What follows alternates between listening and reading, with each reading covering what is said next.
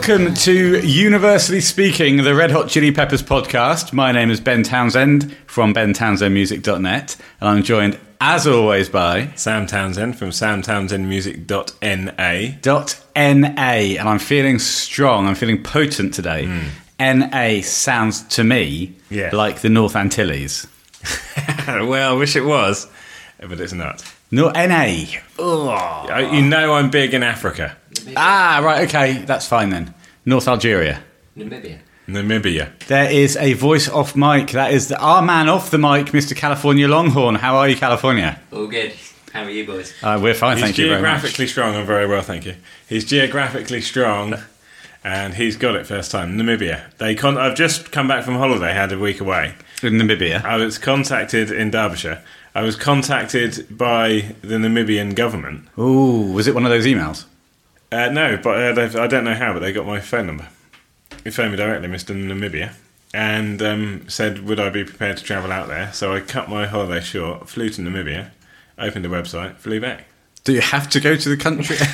Do you have to fly to a country of origin to open a website in that country, Mr. Squeaky Chair? That's exactly what I had to do this week. Right, okay, and shouldn't you be quarantining if you are in your own house, I suppose? But I am. I came straight back here, and I can't leave for 14 days. Cool. But it was worth it because, you know, because of the website and that much needed traffic. It's another revenue stream, isn't it? Well, let's generate some golden content for that traffic to flow to. Please. First of all, with a slight change in format, I'm going to do the handles. Do it now because we're more likely to get them right first time. That's right, and we always do it. No, I won't, but you might. Okay. If you want to contact the website, contact the podcast. Yeah. This is a podcast more than it's a website. Well, it is. Although we do have now between us about 25 to 30 websites. Well, I've got one. Yeah. Contact the Namibian branch. Yeah, well, you can only contact... It's one of those special ones. You can only contact it if you're in Namibia. Right, that's why you flew to Namibia. Yeah. I'm going to do the handles. If you want to contact the podcast, then please go to bentownsendmusic.net, which will give you all the contact details. If you want to email me, here are those contact details. bentownsendmusic@hotmail.com. To speak to us on Reddit, I am Unispeak RHCP podcast. Sam is Universally RHCP Odd Sam. Right. And on Twitter, I am at Universally RHCP. Samuel, you are? I am at Stack Townsend. And on Insta, flourishing on Insta, I am Universally Speaking RHCP_pod. I think I am also on Insta, but I have no idea what I am, but I do follow you. Great news. And when I say you, I mean us. And by us, you mean me. I also want to remember to say at the beginning of episodes, if you want to become an ambassador of the podcast, please contact us. Well, we've had a flurry, haven't we? We've had a flurry. We have a new ambassador, Mr. Spencer Keaton, has written in from Michigan. The great state of Michigan. The Mitten State. Oh, the cinnamon. The cinnamon state. Yes, lovely stuff. Presumably, when he emailed us, he was eating some Trenery toast. I'm sure he was. I haven't checked that with him. The problem, of course, is when you do that, you get Trenery toast, in between your keys. Well, Trenery toast, as we know, is crumbly. Yeah, and then you end up with a keyboard and laptop that smells of cinnamon. Is that a bad thing? Yeah, I suppose if you live in Michigan, it's ideal. Well, he could have been emailing us on his phone, on his smartphone, so those Trenery toast crumbs would just bounce off the screen. A smartphone? What's that then? A smartphone? Yeah. It is a handheld device which allows you to access any information known to man. Really? It's like the Hitchhiker's Guide to the Galaxy, but normally, for the modern age. So you would normally do that through your... my Encyclopedia Britannicas. Which are now completely obsolete. Oh, my word. And just taking up room in my living room. Wow, that's incredible. I know. What a development. I know. When did this happen? Ooh, when did smartphones become commonplace? Only 2007. 2007, I'm going to go. Yeah. California, when do you think smartphones became commonplace? I'd say later than that. Later. So it's recent. Yeah, it's quite recent. That's why I still keep... Basically, I'm keeping my Encyclopedia Britannicas in case there's in case it goes tits up. Okay. If there's a proper Armageddon, some kind of full crisis, and I still need to, for example, know what the capital of Kenya is. It's bloody Nairobi. That's, of course, is a major problem. We're so dependent on modern-day technologies, laptops, these smartphones you speak of, that if there was a huge blackout worldwide... The world would be crippled. I haven't even got a torch. Hello and welcome. Anyway. So welcome. Spencer Keaton. Anybody else wants to be an ambassador? The universally speaking... You haven't got a torch? No, because I use my handheld device. Well, a house ambassador myself. Although the torch would still work. Well, until it ran out of charge and there was no electricity. And then... You'd have to burn your Encyclopedia Britannica. I'd just be running around bouncing off the walls. You would be. I do that anyway. Yeah. They're all padded. Ooh. Bless you. Okay, so if you want to be an ambassador, send us your details. We will accept you, and if you would like a Red Hot Chili Peppers podcast badge sent over, we will send you a badge. The badges have been going down well, haven't they? They've gone down great. They've got for that we are eternally grateful. Eternally grateful indeed. Thank you to the people who sent in some thoughts on. We're going to be talking about the second half of The Will to Death today. We had Andrew B, XBR-65A8G. Great name. That's the name I wanted when I went on. It was taken. Yes. You had to go for XBR-65A8H, didn't you? Yes. So. Megabear 3000, Fake Account 628, Leo Garner 03, who Leo Garner said loves the pod. Yeah, lovely. Thank you, Leo. Leo Garner the third. Yes, the third in a line of great Leos. He's the only one who's contacted us, isn't he? He's our favourite Leo Garner. Well, yeah, because presumably his father was, and certainly his grandfather wasn't aware of A, the internet, or B, this podcast, or C, us. No, but I would expect Leo Garner the second to be. Well, I would imagine Leo Garner the third told Leo Garner the second about us. Yeah. And it will just filter on down to Leo Garner the first. Well, he's just called Leo Garner. Of course. No, well, not necessarily. Yeah. You don't like Phil Hellmuth the third. Was he Phil Hellmuth? Well, I'm called Sam Townsend the first. Of course you are. That's just your Reddit name, though, isn't it? Yes. Okay, so listen, we're going to do The Will to Death Part 2.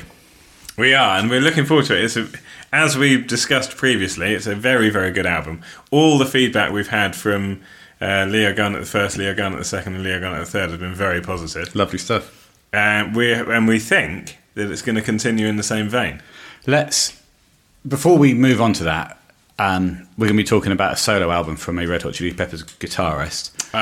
Just a quick word on a much, much sadder note. I think this is the first time, certainly for a long time, certainly in our time, that we've lost a member or ex-member of the band. Now, we learnt today that Jack Sherman had passed away. Yes, we did. As of now, no cause of death has been confirmed. No. I think what we've said is we're going to, in the future, we're going to talk about... We haven't talked about that era of the band. We haven't addressed the earlier albums yet. No, we haven't. In fact, I think that might be the first time either of us have said Jack Sherman on the podcast. It is. We will get to that era of music, but I think for now, maybe just to agree with RHCP Live Archive, who put out a tweet saying, "An essential yet forgotten member of Chili Peppers history. Rest in peace, Jack." Yes. And I think... Yeah. Couldn't agree more. Yeah. Couldn't agree more. So, a sad day, and rest in peace, Jack, and we will analyse and appreciate his input to the band at a later date. We will do. Because without those building blocks, you don't... The universe, the waters of the universe flow in a different way, and it goes somewhere else. That being said, shall we now... Oh, fuck, I'm not saying that being said. Everyone on YouTube now says that being said, have you noticed? Or podcast. Blah, blah, blah, sponsor, blah, blah, blah, X and Y. That being said, here I am cooking this particular dish. Shit. Yes, I know. Having said that, yes, shall we now move on to the second half of A Will to Death, which is a phenomenal second half to a phenomenal album. Yes, I'm very much looking forward to doing that, and we will start with a loop. And we will start with a loop. And we will start with a loop. And we will start with a loop. And we will start with a loop. And we will start with a loop. And we will start with a loop. And we will start with a loop. And we will start with a loop. And we will start with a loop. No one makes a loop around me. No one round here makes a decision. No one makes a loop around me.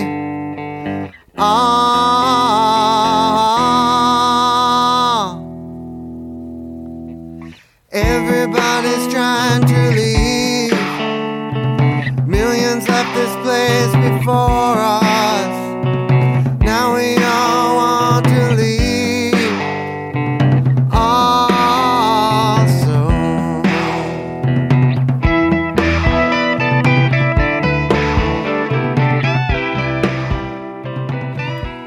Coming out of a loop. A loop. Starting the second half of The Will to Death here. Yes. With- Not starting the second half of The Will to Death Part 2. No, starting the first half of the second half of The Will to Death. Isn't that what we're doing? That is exactly what we do. And I have the honour and privilege to sit with a man who is not only my brother, a true and dear friend, a man who was my best man and came out of the same womb as me. Where is he? He's in Japan. A man who loves John Frusciante so much Yes. and went through that period of his own life where it was all he listened to. Hit me, brother. Hit me now. What did you make of a loop? Well, I really like this song. It's an emotional song. The emotion builds for me. And it's another example of a song where John repeats a particular line. And that line is, I can't wait for life. Certainly is. I can't wait for life. Yep. Or the word ah. Or Ah. ooh or ooh. It looks back at his life. So many of his songs are retrospective. Reflective. Reflective. We all know what he went through. We've And covered that previously. We have. And so it's a powerful song. It's a song that ultimately is a song of hope and of redemption. Well, But on a more basic level, it's very good. but no, I like that analysis of it because I've often looked at the lyrics of this song. I'm looking at them right now thinking, what the hell are you talking about? You've gleaned a meaning from that, which, honestly, I never Glean the meaning. gleaned a meaning. Gleaning the meaning Yeah. is what I do When I'm you're scheming. leaning. Let's just talk a little bit about it musically then, shall we? Please do, yeah. It's another classic Will to Death start or style of recording. Yes. Stuff mixed hard left and right. Oh, my word. Talk to me about the hard left and the hard right. Some of the stuff was mixed really hard left and really hard right. Yes. We've talked through some of the big recording points previously when we were talking about Rye Hugh, the way it was recorded, the facts and figures of the recording of this album that we had. Some of it was very much based on how long they recorded a day and how many meal breaks they had. That's right. Now, if I can remember, It was all recorded. in 5 days, Yes. 12 5-hour days or even 5 12-hour days, Yes. and they had meal breaks. They had 2 meal breaks a day. And if you weren't ready at that point, Well, you were out the door. you were in shit city. But pan hard left and right. Yeah, but I mean, hard left this time. You've got John's just his stripped back vocal. Yeah, And he's not afraid to leave himself completely exposed. For want of a better phrase, you're quite right. It's naked, it's raw. Having it's said a raw that, performance. That said, I was just trying to say. Oh, that God. to me. Yeah, what is it they say? That said, yeah. Go on. But it's a vulnerable topic, and it's a vulnerable delivery, even if it was mixed, within a more layered mix. But to do it this way, my word, he's out there on a limb. I have to say, despite the fact that you just explained what the song was about, I still don't know what it's about. No, I mean, I don't either. But you just, despite the fact you just said it was a vulnerable topic. But it feels vulnerable, It doesn't does, it? doesn't it? Well, no one makes a loop around me. No one around him makes a decision. A wonderfully evocative opening line. But what does it mean? Well, no one's making a decision. Well, that's And no one's putting a loop around him. Yeah. But it does feel so vulnerable, doesn't it? It does. Oh, absolutely. Vocally, this is very much like a lot of well, certainly the Will to Death, when you've got, again, his voice is completely exposed. Yeah. But that just speaks volumes for the confidence he had at that time, and hopefully still will have. He trusted himself both vocally and instrumentally. And it wasn't even a matter of trust. His levels of experimentation were just so vast and different. You know, there were so many different things he was trying all the time. Particularly that muted guitar, which you hear hard left. It's not every day you hear something like that. Well, the other thing that you hear with that guitar intro is, A, it's panned hard right. The intro. Yeah. But B, it lasts longer than my ear expects it to last. Yes. It goes on for longer than expected. He says, glancing at his notes. It does. No, it does. To see if he'd written anything else. And it's an unusual intro. It's not a build-up.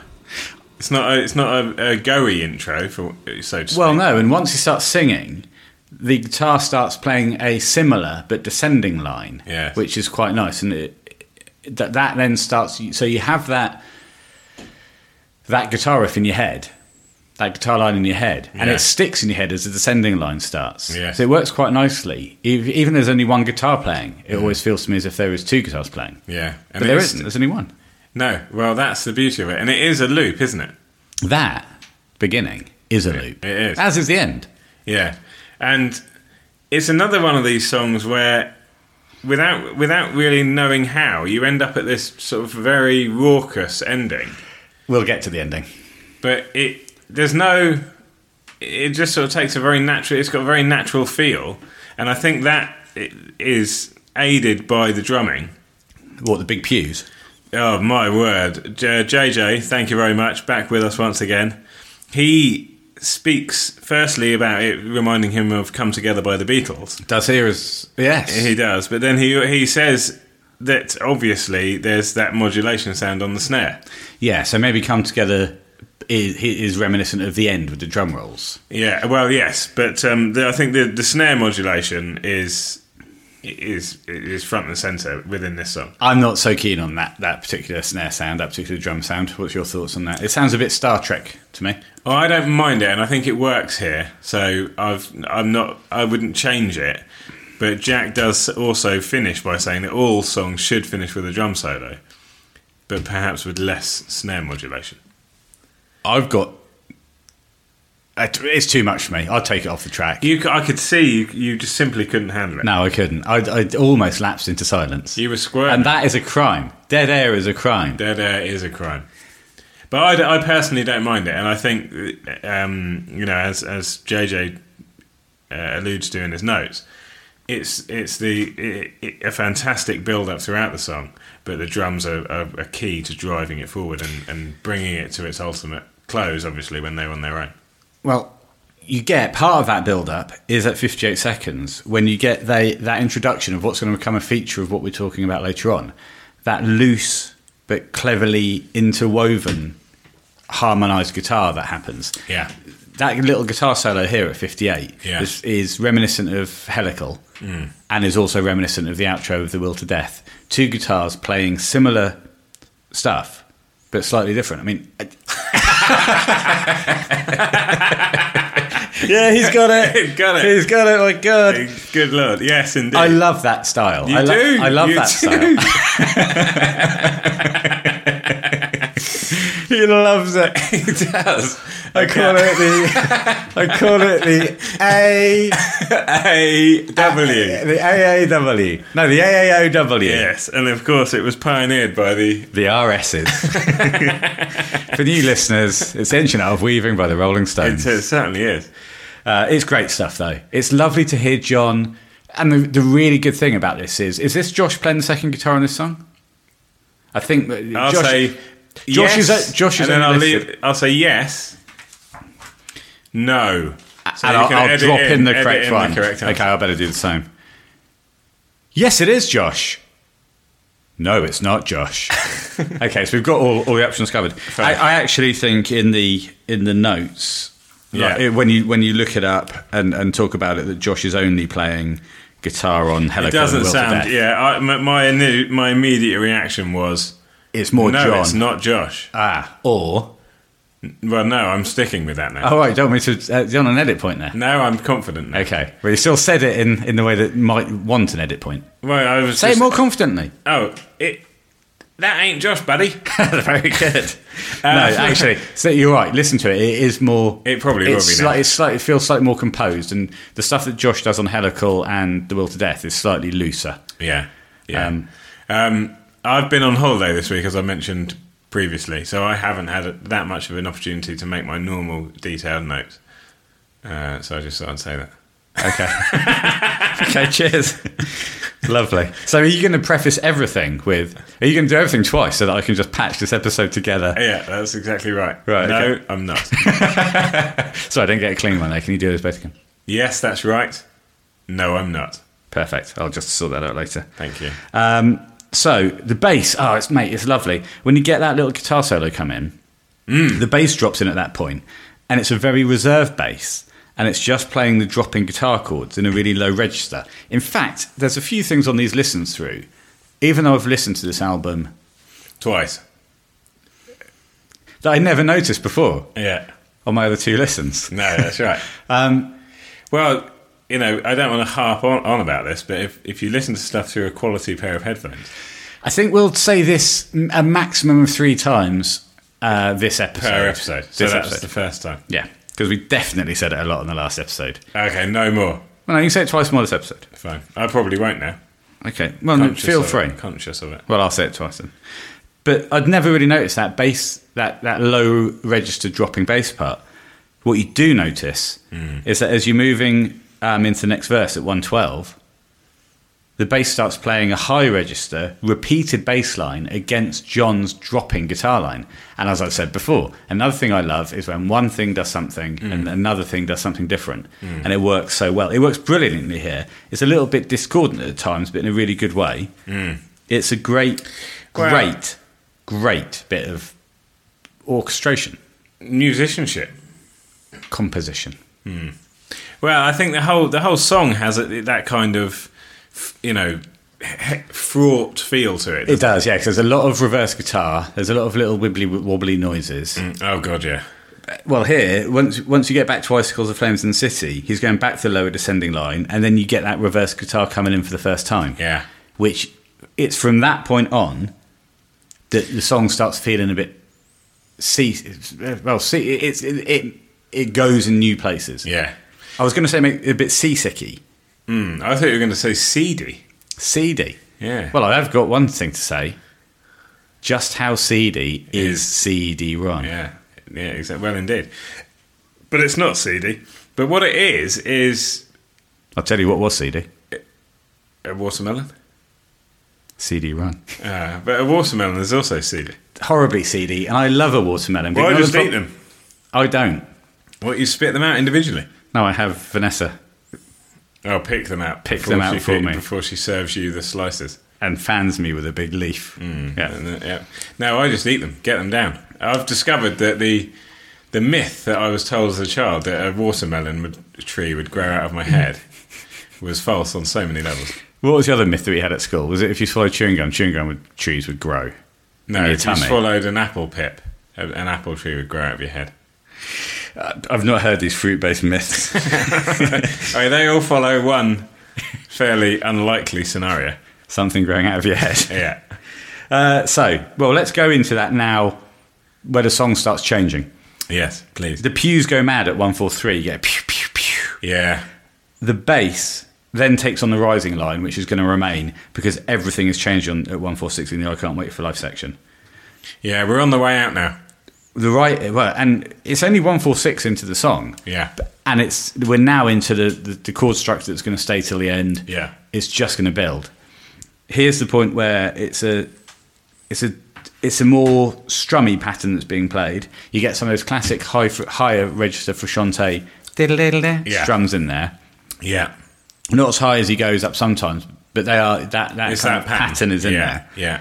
A bit of hi-hat drops in at 146. We're getting more of a kind of and traditional drum pattern. That's right, and these are the layers that take us to the next level and ultimately take us to the end. Well, 146 to 237 is basically a big, long, slow build, getting us to that crescendo, which I would say, when does it really build up? Well, a bit later on in the song. Yeah, just shortly after that. But, what I would just like to touch upon is the quality of John's vocals on this build-up. There is some seriously good stuff, showcasing not everything he's got, but certainly a lot of it. The break in his voice, you hear that a couple of times, and it's perfect. Knowing what we know now, that this was all done in 1, 2, 3 takes max, maybe not even that. It's just really, really well delivered. This guy was at one with his own vocal cords. He was. And not only was it at one with his own vocal cords, but he was fully confident in his delivery. Yeah. Which at other times in his life, he wasn't necessarily so confident in his own singing ability. Well, not only that, but his delivery, his ability and his delivery was never as good as it was at this point. And that's the thing. He was a tremendously talented singer by this point. He's a lead singer. Well, I mean, the various things that go into being, a lead singer, a frontman, if you will. But John certainly here is singing very well and trusts his ability. But you can't deny he's a lead singer on this album. No, he's a lead singer on this album. But would you want him in, say, a three-piece where he's playing guitar and is the lead singer? Yes, I'd love to see that. That'd be brilliant. Yeah. So for Sean's sake, presumably it's you on the Red Hot Chili Peppers. It's you on the cajon and me playing the bass. Oh, that would be lovely. I would love to see that. John, if you're listening. Oh, John, for Pete's sake, if you are listening, get in touch. For poor Pete. Yeah, not for us, do it for Pete.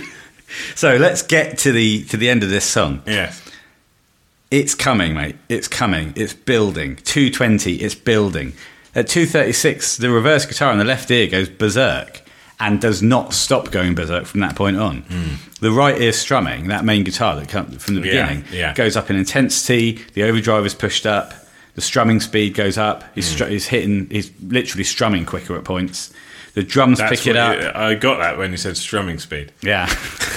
Did you? Yeah. I just wanted to clear it up for other people that aren't so guitar savvy as you. Oh, yeah, God. GTP. Strumming speed means you strum more often. Yeah. If your strumming speed is quicker, you're strumming more often. Strumming speed refers to the speed of the strumming. Drums.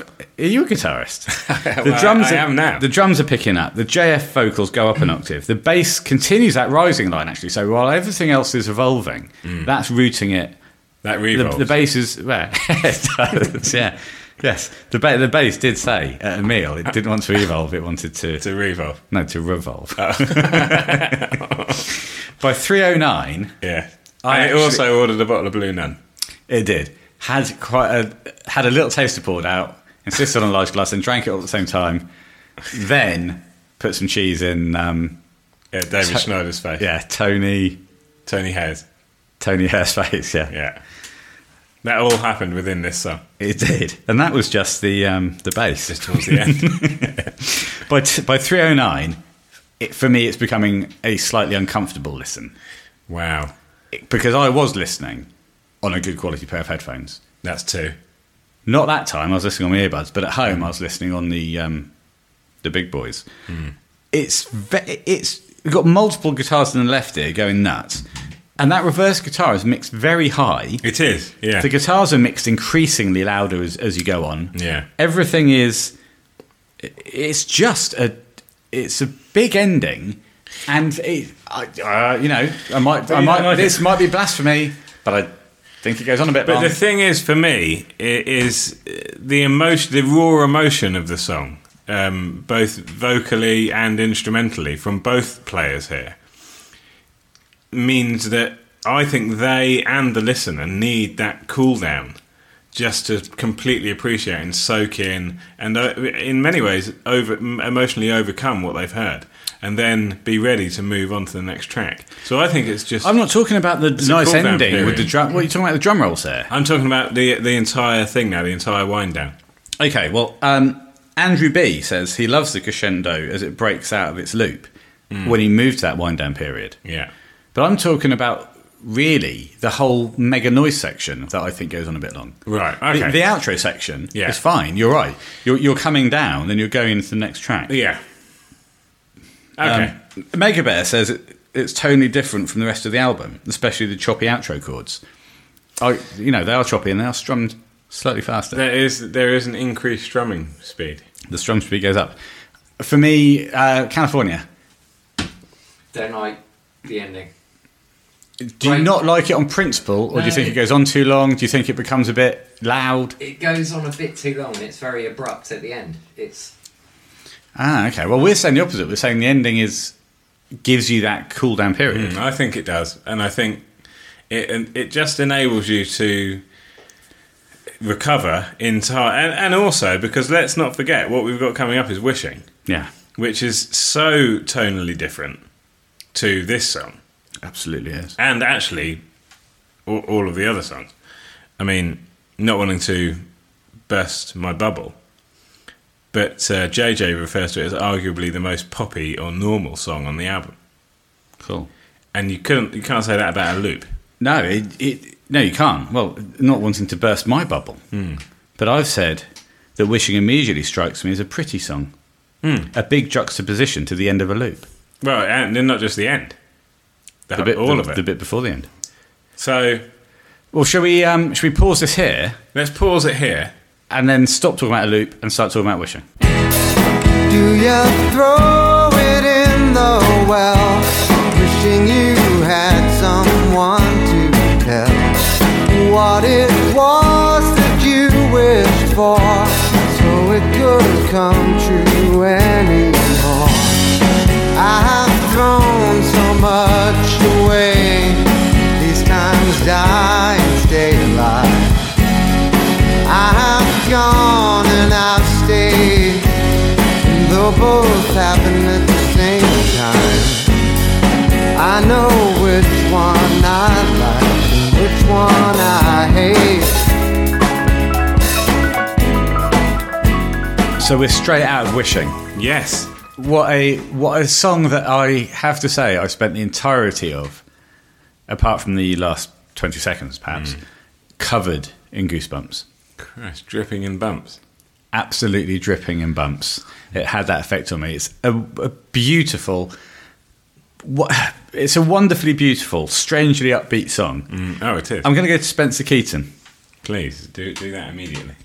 He loves the lyrics, especially the first line of telling someone your wish so it doesn't come true. And he sees the line as taking something you've been wishing for, then realising it's something negative for you, and now you're hoping to leave it behind or get away from it. So you're telling your wish to someone to stop it from being true. Sometimes I'm listening to John Frusciante's stuff, and I don't process the lyrics. I process It's weird, because with a lot of the Chili stuff I do. With a lot of other artists I do. But with a lot of John's stuff, his delivery style sometimes is a bit more offbeat. Yes. And I just don't... my eyes are opened by having other people talk to me about what they think the song means to them. Well, that's absolutely fine. And it's actually to be encouraged. Yeah, do write in and tell me what you think the song's about. But it's just so great to have that come in. Spencer also says that musically he loves the bright yet somewhat sad sound of the chords and how that meshes with other bits and pieces. Yeah, the long notes, the drums. He describes it as a brightly whimsical song overall, and I think that's very true. Really good description of it. The simple chord structure is quite downbeat. I think it's quite upbeat. Well, in that case, it's just beat. We've ironed it out. But if it is to be considered downbeat, then I think the other instruments bring the song up. The drums, that double time drum beat. Yeah, okay. I see where you're coming from. Actually, the twinkle, the plinky plonks. Now I describe the plinky plonks as rain on the lake. Yes, that's right. Quite simply, that sound of rain. Le rain on the lac. Which is French for rain on the lake. It is, yeah. But it's got that kind of... Well, I won't make the mouth noise. No, don't. But listen to the song. We all know what it sounds like. Do you think it sounds like rain on a lake? Well, I think it's a decent analogy. Thank you, because it's also split between two sides of the ears. You've got higher notes on one side and lower notes on the other. So it melds together as quite a nice sound, I think. I think it works quite nicely in the song. Yeah, no, I think everything about this song works. I think the drumming is actually crucial. It just adds that. I think you're right. Yin to John's yang. Well, you say that the drums are the yin and John is the yang. Yes. I think John's chords are the yin. I think they're the yang. Yes. Because I feel they're quite big chords. I feel it's to me it sounds very early 90s. It sounds a bit like the Lemonheads. It's big chords, electric and acoustic guitar, one side and the other. The bass playing simple bass lines, a la like grunge era bands, which a lot of that stuff. Nirvana, for example, was the prime example. Yes. It just sounds early 90s to me. Big, and it sounds optimistic. But I think the story behind the song is. Yeah. Well, this is it. Within the instruments, you've got, different sounds and different meanings. The lyrics are telling a different story to some of the sounds, the tone of the song, and yet overall it does sound hopeful, it does sound upbeat, and it is different to anything else on the album. Well, it's interesting you say that, because Megabear said that he thinks it's a great microcosm of the album, melancholic chords and beautiful, wistful, hopeful lyrics.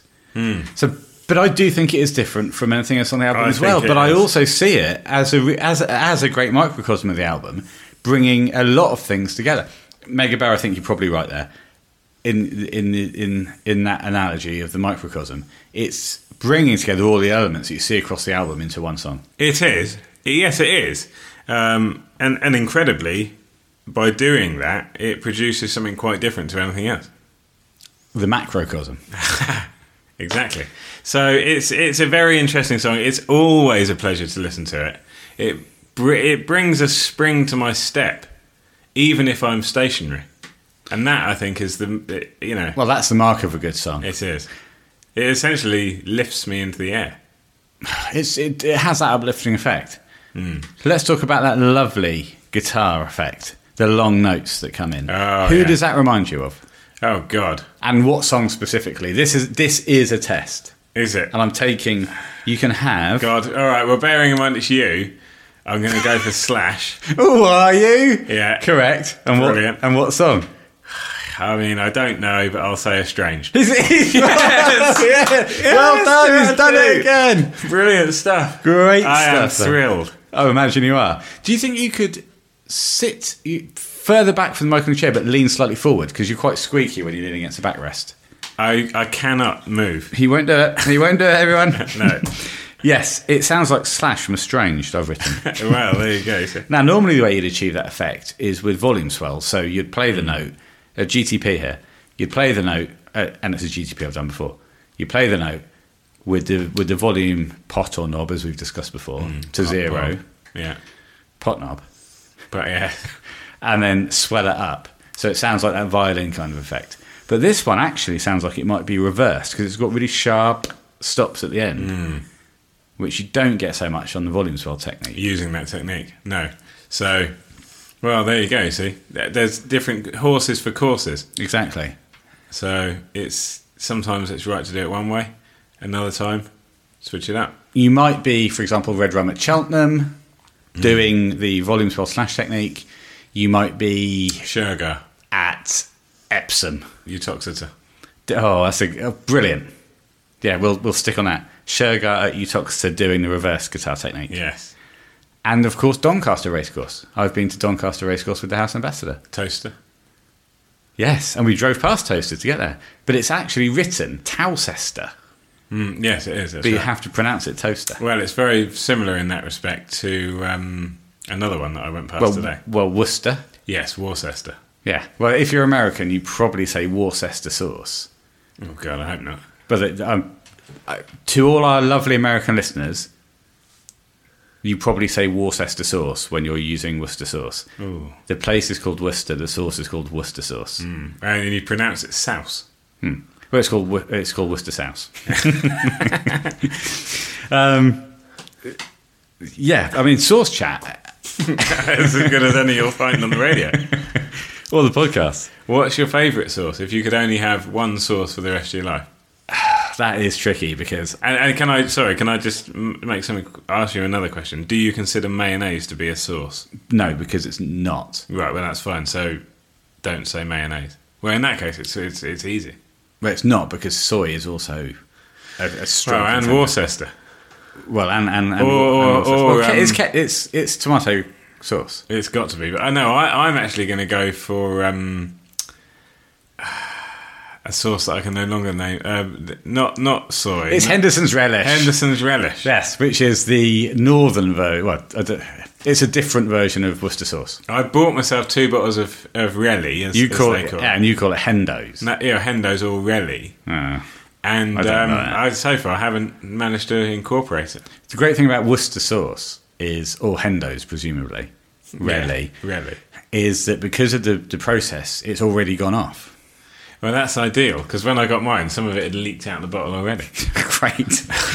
I'd say go for Worcester sauce. You don't need to buy It doesn't a matter. knockoff Worcester sauce. It's not knockoff, Right, listen, unless Henderson's Relish are willing to sponsor us, which they might. hashtag Hendo Relly, presumably. Yeah, Relly or Hendo's. Okay, and I'm going hashtag Worcester sauce. Right. Anyone. It's not knockoff. Someone said it was knockoff and had to apologise and visit the factory.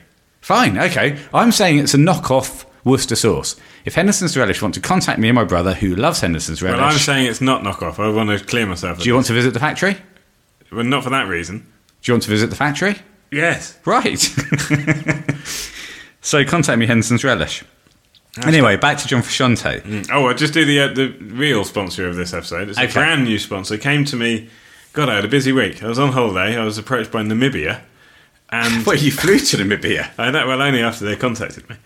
And Thatcher's Gold came at me. A strong. cider? Yeah, Monday afternoon, I got an email from Thatcher's saying they'd like to send me a 10-pack, a fridge pack of Thatcher's, and they'd like to sponsor this week's episode. And did they send it to you? They did.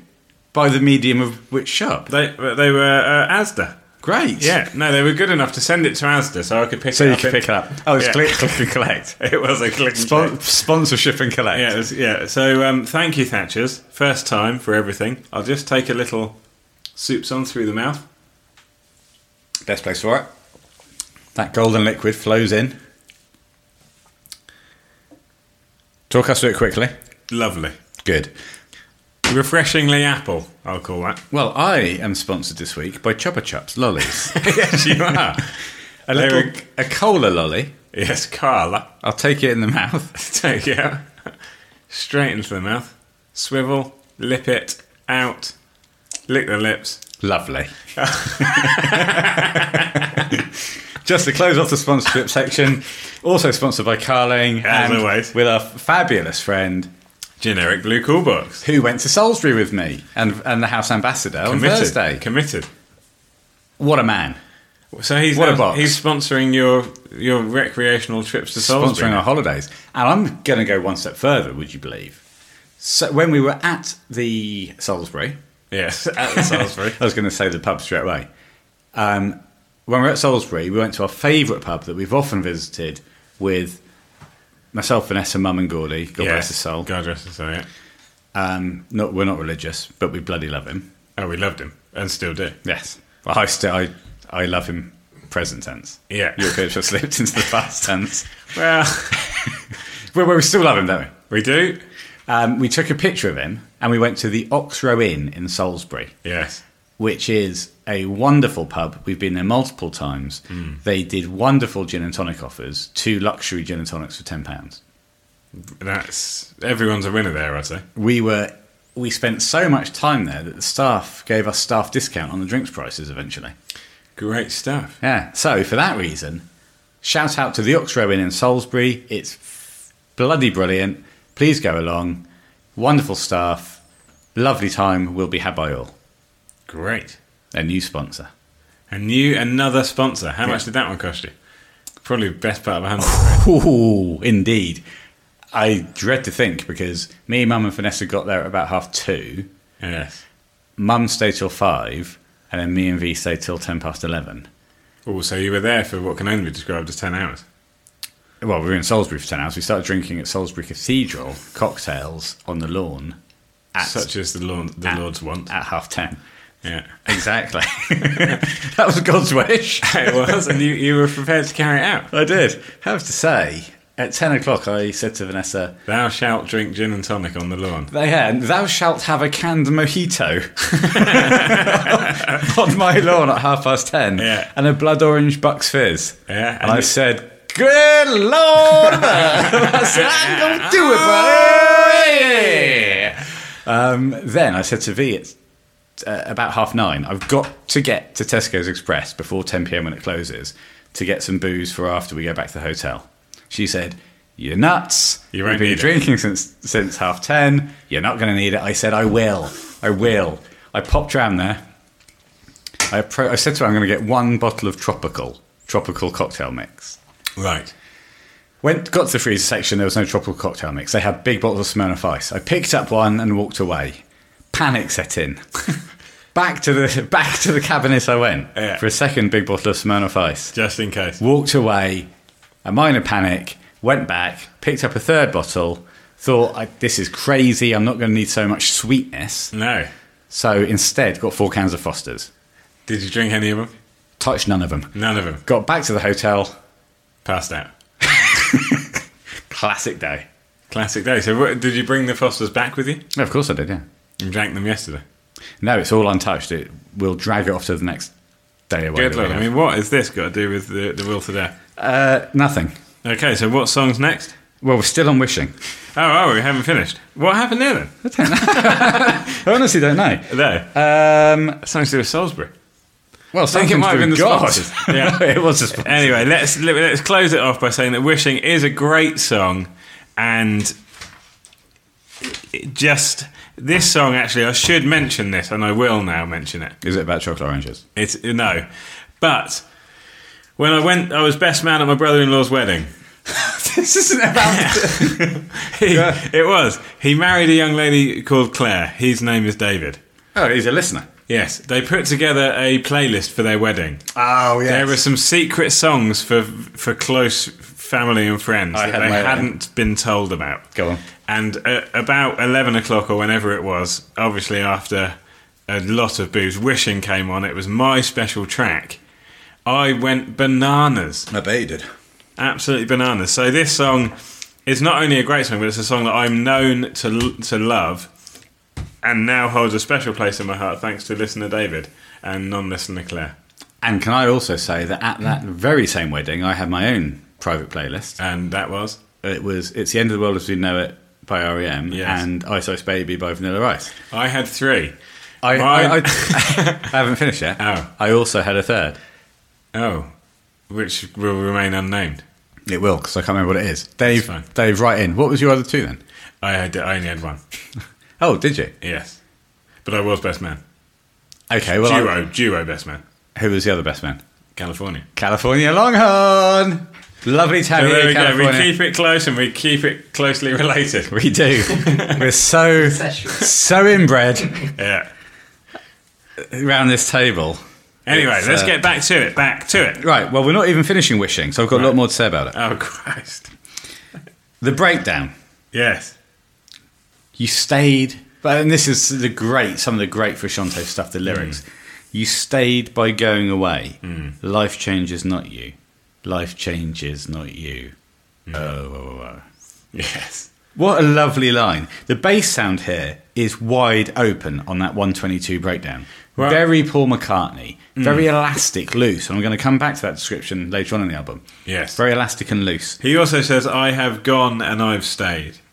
Yes, he has. Well, this whole song... And I know which one I like and which one I hate. Yeah. Because he stayed and he went. Yeah. And then eventually he stayed. Well, this whole song is about dichotomy. It is. But he tried both, didn't he?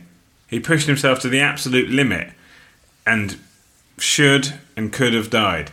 But he wasn't there. He was a shell of a man. You're quite right there. But he still stayed and he went. and he loves to stay. And then he did stay back in the band. And then he went. Yeah, but he went in a different way. He went to his synthesizers. His Plinky Plonky. He went to his Rain in the Lake section. Yeah. But listen to this, another dichotomy. You never change to fire if you're ice, even if you melt on a table and dry. And the table is burned. And I'll tell you why. Because you stayed by going away. I mean, these lyrics are A, inspired, or B, gibberish. I'll go for inspired. What melts on a table and dries? Ice. A candle. Oh my God. They Jesus. both do. They both melt on a table and dry. John Frusciante, you've blown my mind. But it is about ice on this occasion. But I just always think of a candle. Amazing.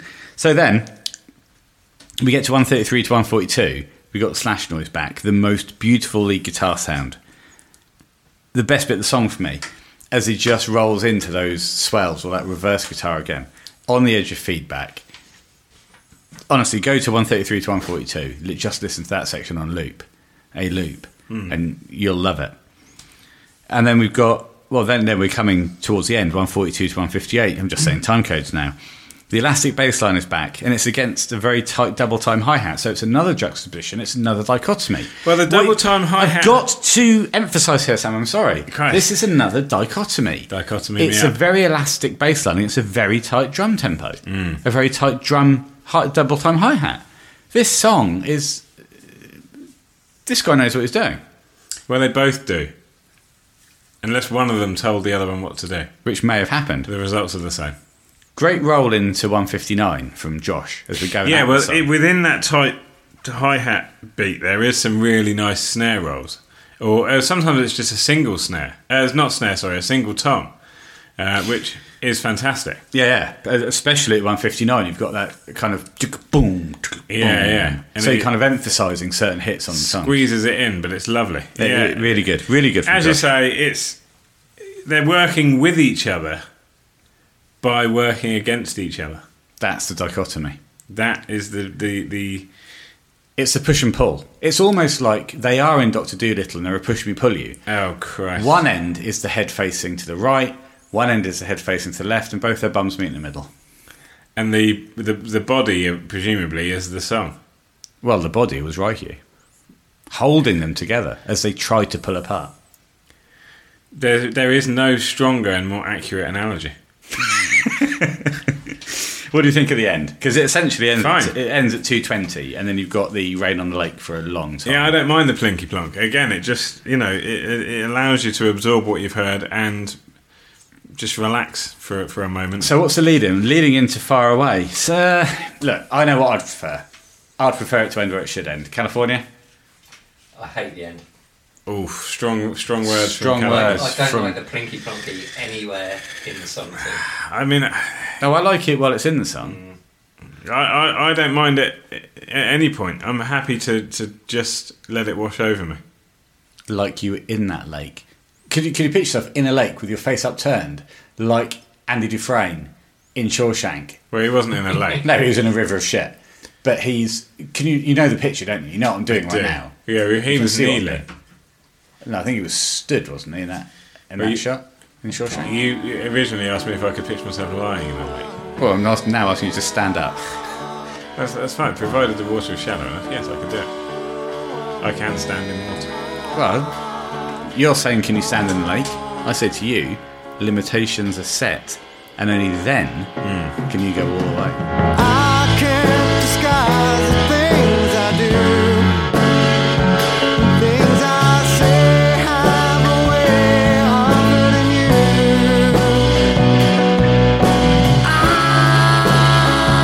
I'm over there. These dreams are all I have left. I'm nothing to spare.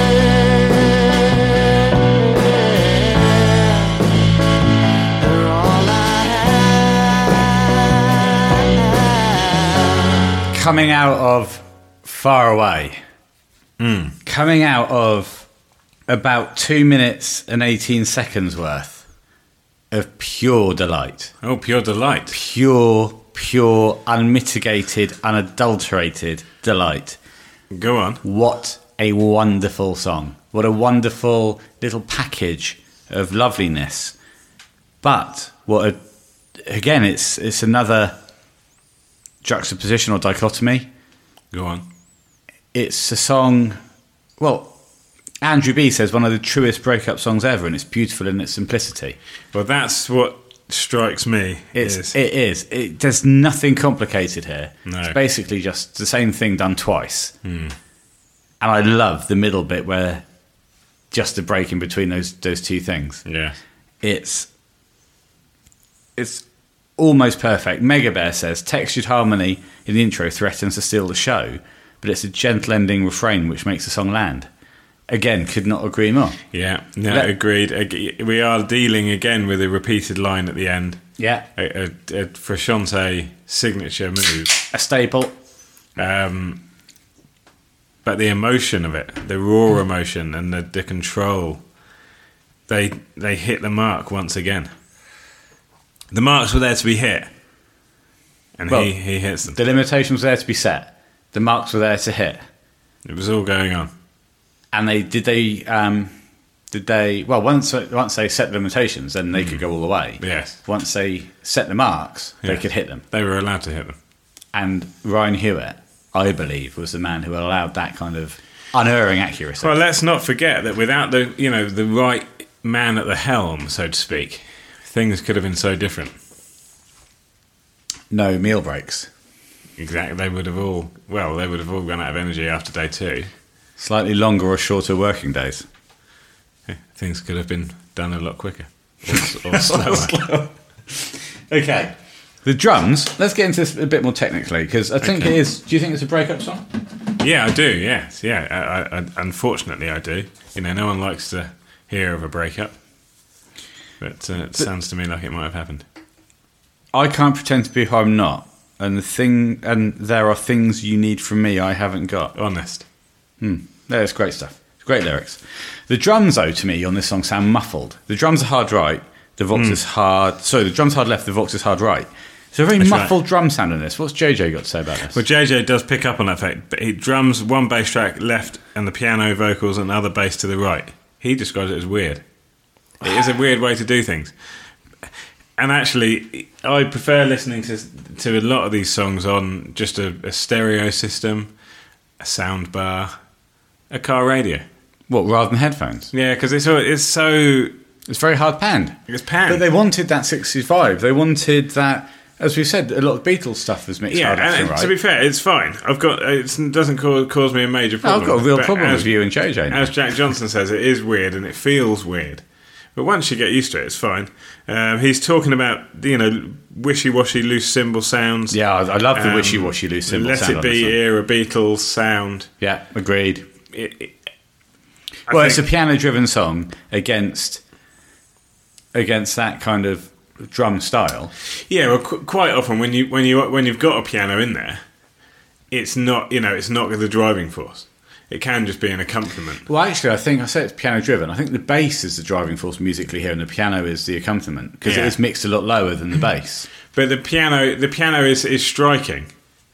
Yeah, it is because it's not a guitar track. No, that's right. And actually, again, another thing that you listen that you notice when you're listening to it through headphones, which I hadn't noticed before, is there's 2 bass lines in this song. Yeah. There is, when it comes in at 24 seconds, you've got the main bass across the ears, and that's tending towards playing in the lower register to kind of to root the song.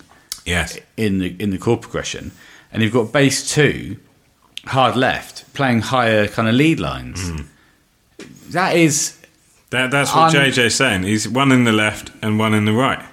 It's what's on? Well, I'll go further.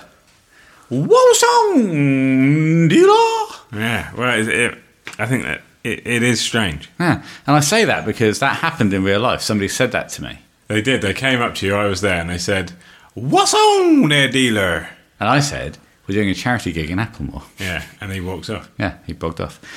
But he seemed satisfied with my answer. He was genuinely interested. You told him the facts. Off he popped. Yeah, we went to the shop. I was stood in, I do have to say, a slightly overgrown section of a Tesco's car park You're with right, a stage behind me and a generator. it wasn't your. No, It was. Did the gig go ahead? no, there was no generator banging away because we were was the sponsored by the Ford garage. The local generator company, Yeah. and they never turned up. Well, Ford, I think it was, in DP, Didon Purley, said they were going to provide a generator and couldn't in the end. No. So we couldn't power the electric noise. instruments. So it never went ahead. What we did was we played the gig, but inside Applemore Recreation Centre. Oh, it's all coming out. It is. This is 25 years ago, if not more, 30. It wasn't that. I'm 42. I wasn't 12 when this happened. It was. I reckon I was 25 years. I think I was probably. I'm 42 now. Let's say I was 22. Okay. For ease of math. That's 20 years. Okay, great. But two bass guitars on one track is not something that happens often. No, it's not. It's not at all. I've written songs, a couple of songs where I've had two bass guitars playing stuff. Most of the songs I write don't have any bass guitar in. Or vocals or guitar or drum. Well, no, they normally have vocals. That's it. I'm going to plug one of my songs here. Go on. BenTownsendMusic.net. There is a song called I Hope You Smile When You Think of Me, which is actually a breakup song, so it's very fitting that we bring this up there. Has it got two bass lines? And it has got two bass lines on There it. you go, see? Did you copy that off Far Away? Honestly, probably. You might as well have done. Probably subliminally, because we're going to get the guitar playing style. We've already covered it in it wasn't One of the others. One of the songs earlier, where there's two guitars playing at the same time. It's more for Helical and A Will to Death. Yes. Where you have a guitar playing a kind of, two guitars playing different things that I used for a cover of an Elvis Presley song. Blue Suede Shoes? Great Nothing But Hound Dog? No, it's a Willie Nelson song as well. Oh, fuck's sake, help me out, someone. Oh, don't worry about it. Move on. No, I will not move on. Okay, well, I'll move on for No, you. you won't. Right. No, hang on. Moving swiftly into... I've remembered. It's You're Always On My Mind. Ah, yes. Where I did the guitar solo. It was one of those kind of hesitant, stuttering kind yes. of lead But guitar then ones. interwoven it with a... Well, I did some art of weaving with another bit of guitar. Interwoven. It's not a word. But do go and listen to BenTownsendMusic.net. I Hope You Smile When You Think of Me. Yeah, please do. It's on SoundCloud Yeah. or my website. All right, so let's just sort of finish off with Far Away. Go on then. What's your overall feeling towards it? Do you like it more than Wishing, less than Wishing, or do you in fact wish it wasn't on the album at all? Oh, what a lovely, lovely touch there. Go on. Well, I wish it was on the album. Good, because it is. And I have to say I'm absolutely loopy about it. Great. Maybe I can do. Hang on. Maybe I can do this for all the remaining songs. Let me just check. I'm lost for words. My opinion is unchanging. It makes me feel far away. Yes. And the days will never turn on this particular opinion. Great. I'm slightly helical about it. Yeah. And it puts me in mind to have the will to death. Puts me in mind of when I was doing an exercise earlier. Well, quite. And time runs out. Mm-hmm. I need to say, at 32 seconds, there's that bit from John where he goes, Oh, God, over there. Man, the gravel. Yeah, we've got some really great gravelly bits because he does. And again, you can tell this was done in very few takes. You can hear the breath intakes. You know, this is fantastically breathy. It's done in one take. It's breathy. Oh, okay. Sam's gone into a loop there because I had a mouthful of beer. I gave him the signal, continued talking, I crumbled. and he started saying that it was breathy. It is. No, but you're right. That gravel, you know, we all know. No one is listening to this who doesn't appreciate the Frusciante gravel. Well, you've got 32 seconds. And then you've got 125. No way. Yeah, that made me do the Freddie Mercury. It's a power play. No one does, as you say, that voice, that particular John Frusciante voice, quite like John Frusciante. No one can. So, I mean, what else have we got to say? John Frusciante, that voice. That voice, that delivery. We hope that after 20 years of smoking reasonably heavily, he's still got... Well, that'll make it more gravelly, if anything. Well, yes, gravel-wise, we should be fine. But what about smooth and silky? Well, it is the cigarettes that affect you smooth and silky, but the gravelly parts will be fine. That'll be great. That'll be great. But will he be only gravel now? Will Well, he become known as a gravel driveway? No, he'll become known as maybe The Silk Road. or the Tarmacadam, which is a mixture of gravel and smoothness. Ah, well, that would be fun. Well, he was that anyway. Well, let's hope he continues to be a Tarmacadam Road, or tarmac as we call it here. And I'm just going to give you a bit of John Frusciante on Desecration's Smile, if he has been badly affected. Go on. Never in the wrong time, the wrong place. Wow. Yeah. Well, but I mean, that aside, people were concerned when they heard him on Dublab that his voice had changed. Well, does he sound like what I just did? Well, he introduced himself as John Frusciante from the Red Hot Chili Peppers. Oh, did he? But they confused John's voice with Flea's voice. Yeah, well, Flea also Well, how sounds did like Flea introduce himself? Because there was confusion. Let's hear that. Hi, I'm Flea from the Red Hot Chili Peppers. Well, I would have been confused myself. Yeah, exactly. And Flea doesn't even smoke. No, but he's just got that kind of lower. No, he's a gravel driver. Well, he does all the load backing singing, doesn't he? Well, he's got he's fairly high in the vocal quadrant. But he's low in the size quadrant. Oh yes. But he is long in the arm quadrant. Yeah, he is long of arm. When he carries that He always has surfboard. been. Yeah, in the video. Okay, what I'd love, as we just wrap up Far Away, Yes. can you say, I'm Sam Townsend from University Speaking, the Red Hot Chili Peppers podcast? Well, in as your- if I smoked 20 a day. in your John Frusciante / Flea voice. Certainly.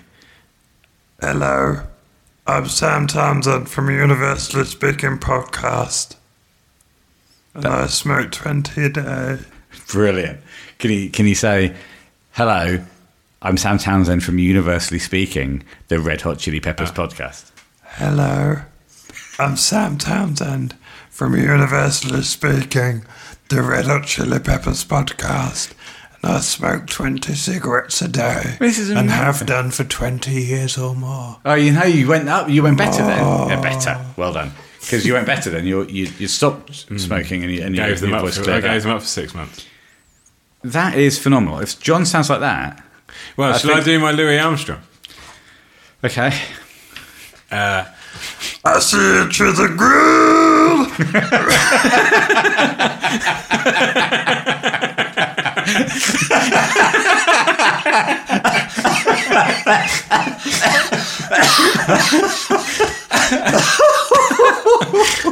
Oh God, I'm glad I said yes to that. That was phenomenal. That's all it took, one piece. all right, let's move on. I can only do put little I'm portions. not surprised. Let's go to Days of Turn. The days have turned away from me. The lights no longer shine on my head, and people turn away from me. No more do they look to me with respect.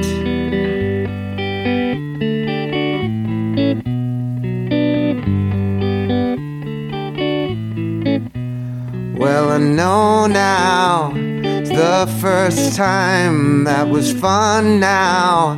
From life I've resigned. When I feel I've got problems, how wrong I am. I'm awaiting life as another man, don't crowd me. We're coming out of the Days of Turned. We're coming out of the Days of Turned. Another 2 minutes of absolute golden content. Golden content from Frusciante.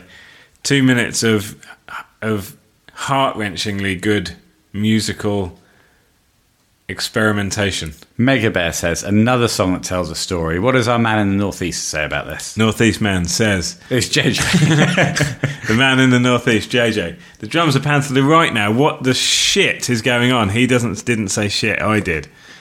Sorry. I get the impression this is recorded on 1 or 2 mics really close to the kick drum. Josh is playing rim shots on the snare and then snare hits.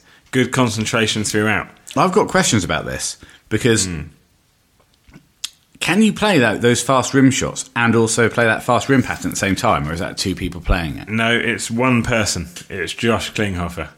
And he plays it. Doing all of that? Doing all of that. Okay, well, I'm going to drop in another section of Ben Townsend music knowledge, I did Vanessa's Christmas song called Hold Fast, Yes. where the pattern, and it's worth listening to this drum pattern, where I played a very, very fast rimshot style beat, Yes. but I actually wasn't happy with the rimshot sound, so I played it on the top of the kick drum. Ah, right. And Yes. it's a great song. With a different rim. Well, yes, I always like... The outer rim of the kick drum. One thing that you can honestly say about me is I like experimenting with a wide variety of rims. Yes, and that's been proven throughout your life. Over the years, Oh, God, you're rimmy. I love rimming. The guitar's hard left. Yes. The Voxer in the centre. The guitar's some lovely finger Let's picking. talk about the story. Shall we? Well, I'm convinced, and I say convinced, I've got a strong feeling yes. that I know what this song is about. I have a strong feeling that I know what it's about. You go first, and I'll say yes or no. Okay. I think it's about the first time John left the Chili's. Yes. What do you think it's about? And I will also say yes or no. I have a strong inclination that this is about the first time he left the band, Which band? the Chili's. Yes. He left the band, and obviously we know that he spiralled. And then he wrote these words: "The days have turned away from me. The lights no longer shine on my back. My the head. lights of success." Well, exactly. Is this... Or his back. Well, because he sometimes He- did turn away from the He audience. says head. I'm just making the case that if they're not shining on his head, they're unlikely to also to be shining on his back. Well, John is known to turn to the amp in a live situation to try to get some feedback going on. Feedback loops. So without those lights, he's now in darkness. Well, so you think it's when he first The left the band? people turn away from him. Yeah. No more do they look to me with respect. I mean, it's a painting a clear message about a period of time in his life when he didn't necessarily exhibit a great deal of regret. Obviously, there wasn't much in the way of interviews and things like that at the time. But what we do know from what he did say was that he didn't really regret leaving the band. But he did talk about regret in the song Regret. Well, he did. Well, yes, that came much later. Now, do you think these words were written at the time or later reflecting on that first period when he left the band? It could be reflective. I think it probably is reflective. A more mature man, a man who's been able to look back at the actions of a very young man and realise possibly what he went through, why he went through it, what happened, his decision-making process at the time. Well, more than a lot of men or stories that you'll hear about, John not only figuratively changed into a different person, but almost literally did physically. Yes, he went through So, a number as he of says in physical The changes. Mirror, and he said across a number of songs, Yes. that he feels like he's a different person from that young man all those years ago. Both physically and mentally. Yeah. Well, here's more evidence that he's talking about the first time he left the Chili's. Yeah, I'm just going to quote the lyrics. please do. Well, I know now it's the first time. That was fun now from life I've resigned. Well, yes. You may be right there. And here again, when I feel I've got problems, how wrong I am. I'm awaiting life as another man. Don't crowd me. Oh, there you go. And that speaks to his mental capacity to be able to cope with the fame, the people, the hanger-oners. The hanger-oners? Yeah, and that's fine. Yeah, Yes. don't crowd me, because that's what that's Get what out comes of my with fame. face. What comes with fame is you're then constantly being expected to do interviews, Yeah. meet people you don't really want to meet. He didn't join this band to become a person who had to be constantly sat in front of a camera with a microphone stack in his face. No. He joined this band to play music with his heroes and be creative. Yes. And at the point that it stopped being that, then he left. When the abandoned. pressure became too much, he stopped doing it. Yeah. And that was a brave move. It absolutely was. Well, listen. So it is, this song paints a very, very vivid picture. And it does so in a very simple way. But it's that level of simplicity which also makes it so striking and haunting. Going further into this thought, we might be completely wrong, and there We've may got to go with it now. there We're may, so deep. yeah, we're so deep into it. Yeah. There may be people out here who know what John was thinking about when he wrote this song. But we are now so deep into this analysis that we must continue. We've gone with it. Because I feel that this next bit is about when he was in that dark period. Yes. There's riddles in the shadows. Oh, God. They're thrown the way that I'd expect. I don't know what that means. But there's riddles in the shadows. That's confusing times. I love the line, people never seem to know what they least suspect is coming next. So was he? I don't suppose he saw what happened to him 2 years before coming to him. It was a choice that he made, but you don't know what's coming next. Well, and even if you do think you know what's coming next, you're very unlikely to know what you least expect is coming next. Exactly, and it might be what you least expect. So, you know, it's just great. It not only is it hang on. musically Listen to this. fantastic, it's lyrically, again, it's genius. It seems like time's elapsed, and I've stabbed life in the back. What else does that very difficult to watch video? What else is that apart from someone who stabbed life in the back? Yeah. Well, time's elapsed and he's realised. There must have come a point in his life when he realised that not only had time elapsed, but what he had done had cost him, you know, what Dear, had previously been his dream. His guitars, his equipment, his teeth, his arms, his Well, not his physical arms. well-being. Well, his arms. To a certain extent. His aren't the arms of a man who hasn't done what he did. But they're not the arms of a man who's got no arms. No, they're the man with arms that have been drastically affected Yes. by some quite serious drug use. Yes, that's right. Yeah, exactly. I'm searching for what it means to never be anything.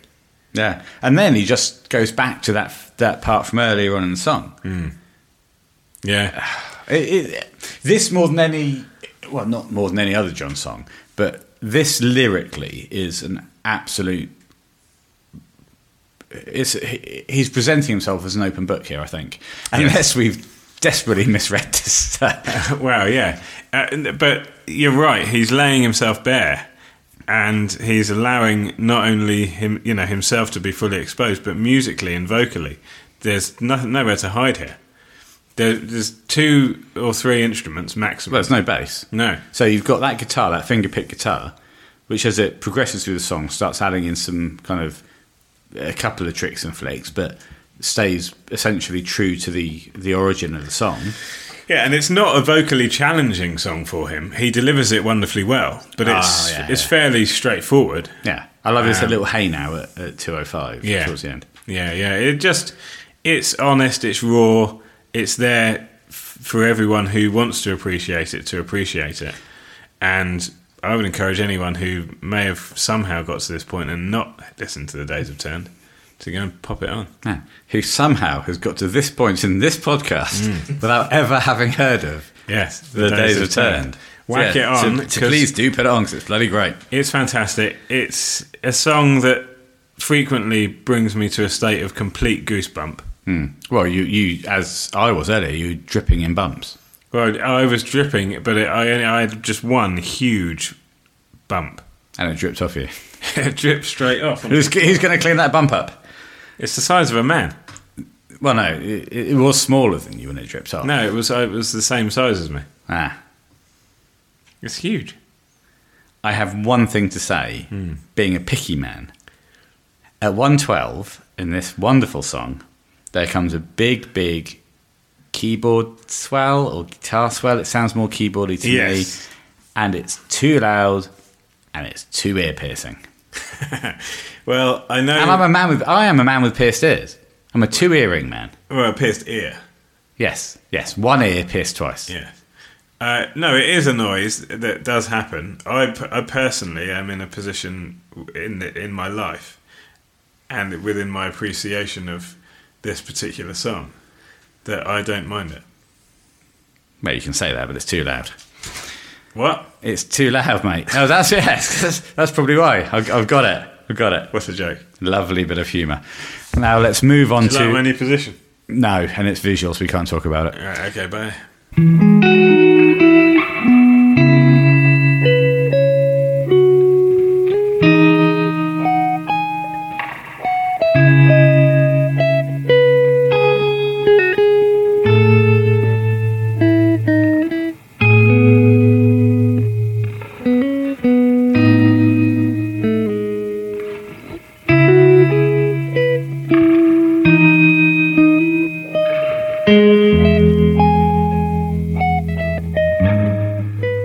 we come of a wonderfully soothing, beautifully relaxing helical 2-ish minutes of pure beauty.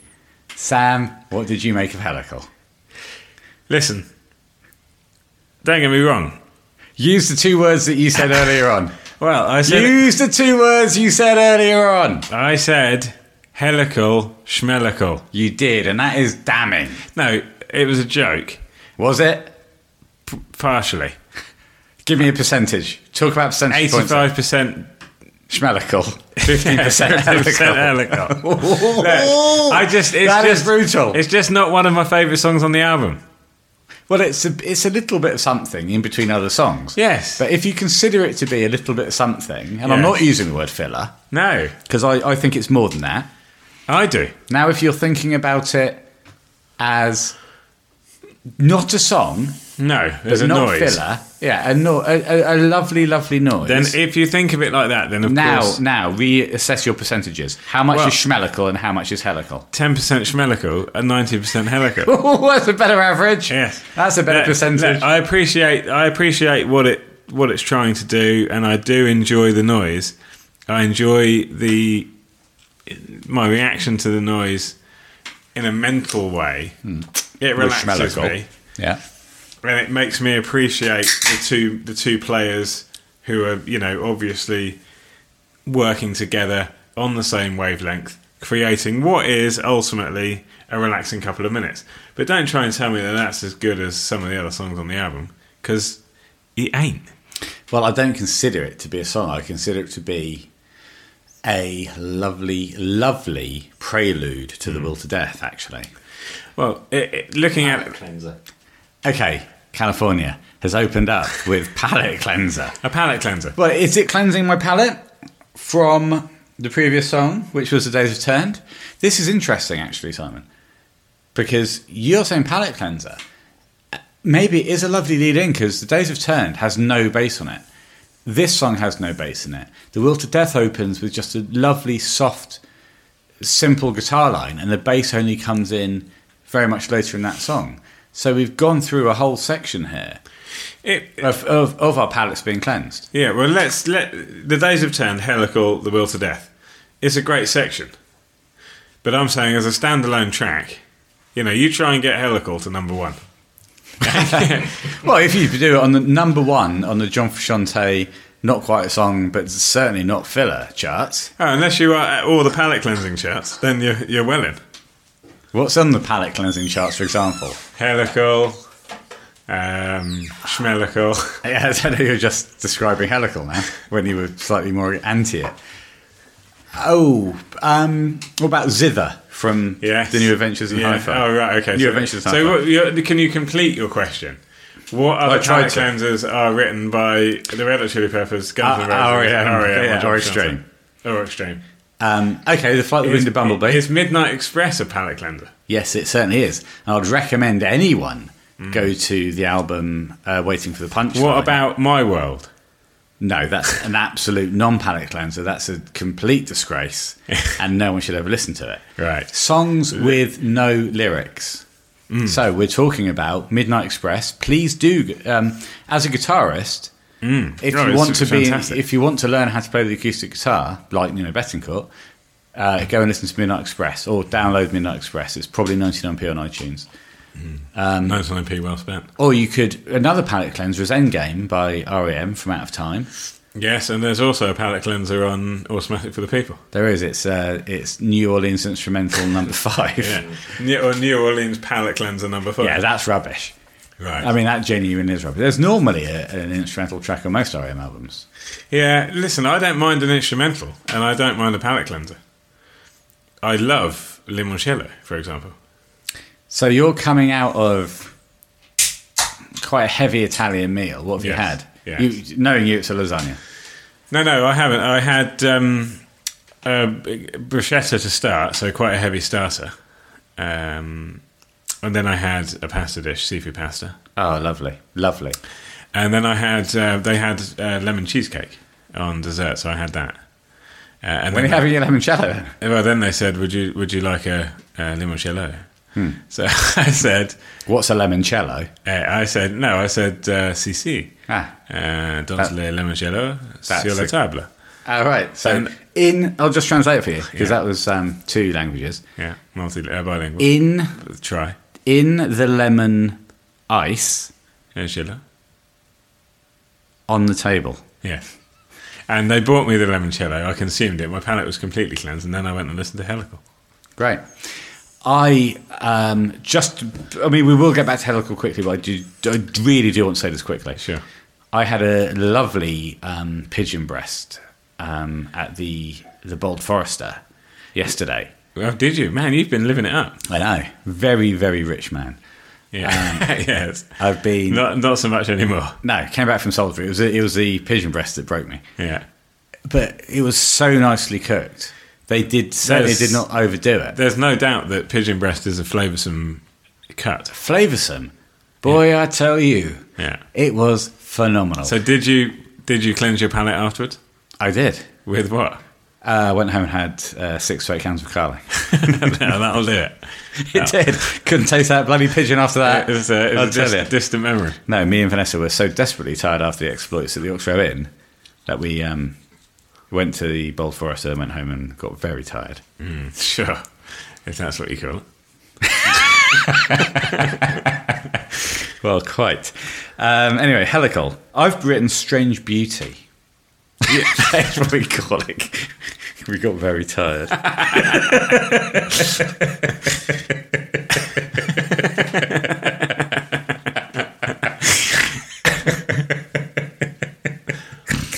I've written Strange Beauty. No, it is strangely beautiful. It's short. It's effective. Let's move on to the bill today. Can I just say about the reverb though, because there is another dichotomy here, another juxtaposition in Helical. We're going to need a third description for that now. Dichotomy, juxtaposition, 2 things are a bit different. Sure. Well then. You've got the massive, spacey, kind of reverby guitar going, playing mainly chords, but Yes. also playing a little bit of lead. And then you've got the very immediate, more closely mic'd, with no reverb on, lead guitar. Yeah. And I don't know who's playing what guitar lines here. You've got who? What do you think? Do you think John's playing the big spacey open notes and Josh is playing the lead, or vice versa? No, I think John's playing the lead. Sounds more Johnny to me. Okay, well I think the opposite. I think because Well, that's great because it means that one of us is right. well, it is. And as a so podcast, we we're can bang never on be again. proven wrong. Exactly. Always 100% correct. Yeah, that's right. Yeah. Listen, you sum it up because you seem to like it more than I do. Okay. I just think it's so beautiful. If this was something, you get those things where you can listen to the ocean play for 12 hours so you go to sleep. Oh, the Ocean app, Yeah. Or you can have a fire crackling away in the background. the Fire app. Yeah. Or you can listen to nature and waterfalls for 12 hours. National Geographic app. Exactly. This to me is that, apart from that last one. I could just have this on loop and it would send me straight to sleep. Would you ever consider having a loop on Helical? What's that? And thus combining 2 of the songs on the second portion. So silence them. Well, the thing that I would do while I was looping Helical is knowing that the day has quite literally turned. Well, the day is turning. It's 7 o'clock, 7:45, and it's going to get dark soon. Okay, well, I say it's the perfect companion piece and lead into the Will to Death. And have you seen how they run out of gas? They beat the pain, they sing in the rain. Endless and formless, they fly to the end and back to the beginning again. Have you put them aside? Your crazy thoughts and dreams. No, they're a part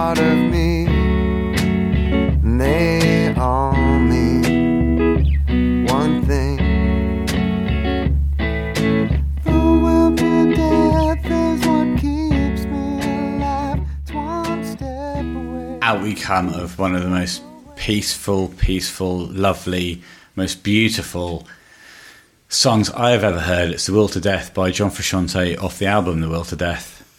Yes. Give me just your reaction, Sam. I'm I almost closed my lost for eyes. words. Oh, if I wish you were. I closed my eyes. I sound like Jason Donovan from Joseph and the Technicolor You Dreamcoat. did. Did you? I close my eyes. I close my eyes, Some- drew back the curtains, to see for certain, what I thought I knew. And in the east, something was coming. It looks like Frusciante, sing the will to death.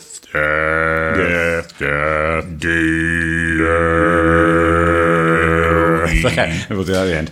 Or not. Anyway, Okay, anyway, I sorry. closed my eyes Yes. and drew back the curtains to see for certain what I thought I knew. Now, that's incredible because that does actually fit what just happened to me. My eyes were closed, John was singing to me. At times it's almost as if he's licking you on the ear. Oh, It's so close. And I like that. let me cut to. I think I would let John lick me on the ear. But what you just said about that ear. Yeah, he's right there. It's intimate. It's hauntingly beautiful. The musicianship, the guitar, the work of the bass here is tremendous. It comes in so beautifully, and then he works vocally with the bass in a way which is just mesmeric. Certainly, I completely agree. Josh is, as JJ points out, Josh is keeping it simple but having to concentrate extremely hard because all he's got here is 2 mallet hits on the floor tom and a brush hit on the snare all the way through. And he keeps it in. He keeps it in, baby. He keeps it in line. And he does. Yeah. Now, I mean, this is a fitting end to a fantastic album. Well, sometimes you want to really go out on a high note, but sometimes you just want... And this is crazy how lo-fi this song is. It's extremely lo-fi. Well, it's completely covered in hiss when it starts. I'd It's rather be covered in hiss. But it is. There's massive hiss on the track. You'd usually eliminate that, or try to eliminate that. Yes. But I think... But for me, it adds to the intimacy, the closeness of the song. It's like you my said. God. It's like you said. It feels like... You can feel the individual saliva molecules Well, you can parting in his mouth. You can hear... I wouldn't go to a molecular level, per se. But you can certainly hear a lot of mouth noise. Yes. It's like the last episode where you were eating all those Tic Tacs. It's exactly that. There It's was- like this. Yeah. And I can also tell you there's a little bit of this as well. Yes. At some point, does he say something? I didn't pick up on that. And I was listening on a very good quality Perfect. That's 3. I know, so we're done. That's it. Let me take you to Spencer Keaton. Please do. Spencer, welcome. For The Will to Death, the gentleness of it is pure beauty. It's really a song you can just play on repeat on a summer's day whilst looking at clouds across a blue sky and be taken away to a place of calm and rest. It's played so gently, and like there's just been so much special care put into the softness of it, I think the song presents the calmness and acceptance of death and how life will continue after it. I don't think it's meant as wanting to die, but just being okay that this will happen someday. The song is pure bliss to the ears and the mind, and in my eyes, probably my favourite off this album. And it's a lovely summation of the song. It is, of course. It's now been eternally ruined because whenever Spencer lays down on the ground, looks up to the sky, all he will hear is me singing Joseph and the Technicolor Dreamcoat. Or licking his ear. Well, I'm not sure which is worse. Well, I sent something back to Spencer because when I read that email, it was absolutely hammering down with rain. It was torrential because we've been very humid here, so we've been waiting for some rain. I just opened up the windows, put my headphones on, leant out, watched the rain come down. Christ, and broke your headphones. Well, no, because luckily I had the overhang of my house, Yeah, and the rain was slightly angled away from me. that was lucky. It was, and it was just a beautiful experience to have. Yeah. Well, what you should have done is gone and laid on the floor and let just the rain. No, what I should have done Pound you. is stand up like Andy Dufresne in The Shawshank Redemption, lift my eyes to the sky, and celebrate my freedom. Well, I think none of us should ever take for granted, or those of us lucky to live enough. Not to be incarcerated. Well, yes, and not to live in countries where freedom is something which we all take for granted. No, well, I completely agree with you. And also to those who are incarcerated and who listen to the podcast, I'll But say, who are lucky enough to have been given a wireless radio. or more accurately, something to listen to the internet on and to be able to download podcasts Oh, one of those tiny little phones. that they can stick up their bum to smuggle in. Yeah. Or put in a bigger phone, baked into a cake and thrown over the prison walls. Yes. Those of you who are lucky enough to be in that position. Yes. So if you're either got a bum phone or a wall phone, Or a cake phone. yeah, or a cake phone, and are listening to this podcast, Yes. and you've listened to Will to Death on maybe a rainy day, maybe a sunny day, Yes. I say thank you for listening. We appreciate your support. Firstly, text in. And you don't can't think text we've in. You don't have my phone number. But I just do want to say before we finish this, Yeah. there's no way Right. there's a 1 by 2 centimetre phone being smuggled into prisons. Well, we'll look online. Oh, well, no. Well, hang on, let I'm me- just going to cast a net far and wide. You're not looking now. No, I'm not looking now. I'm casting net far and wide. If anyone is listening in prison through a bum phone,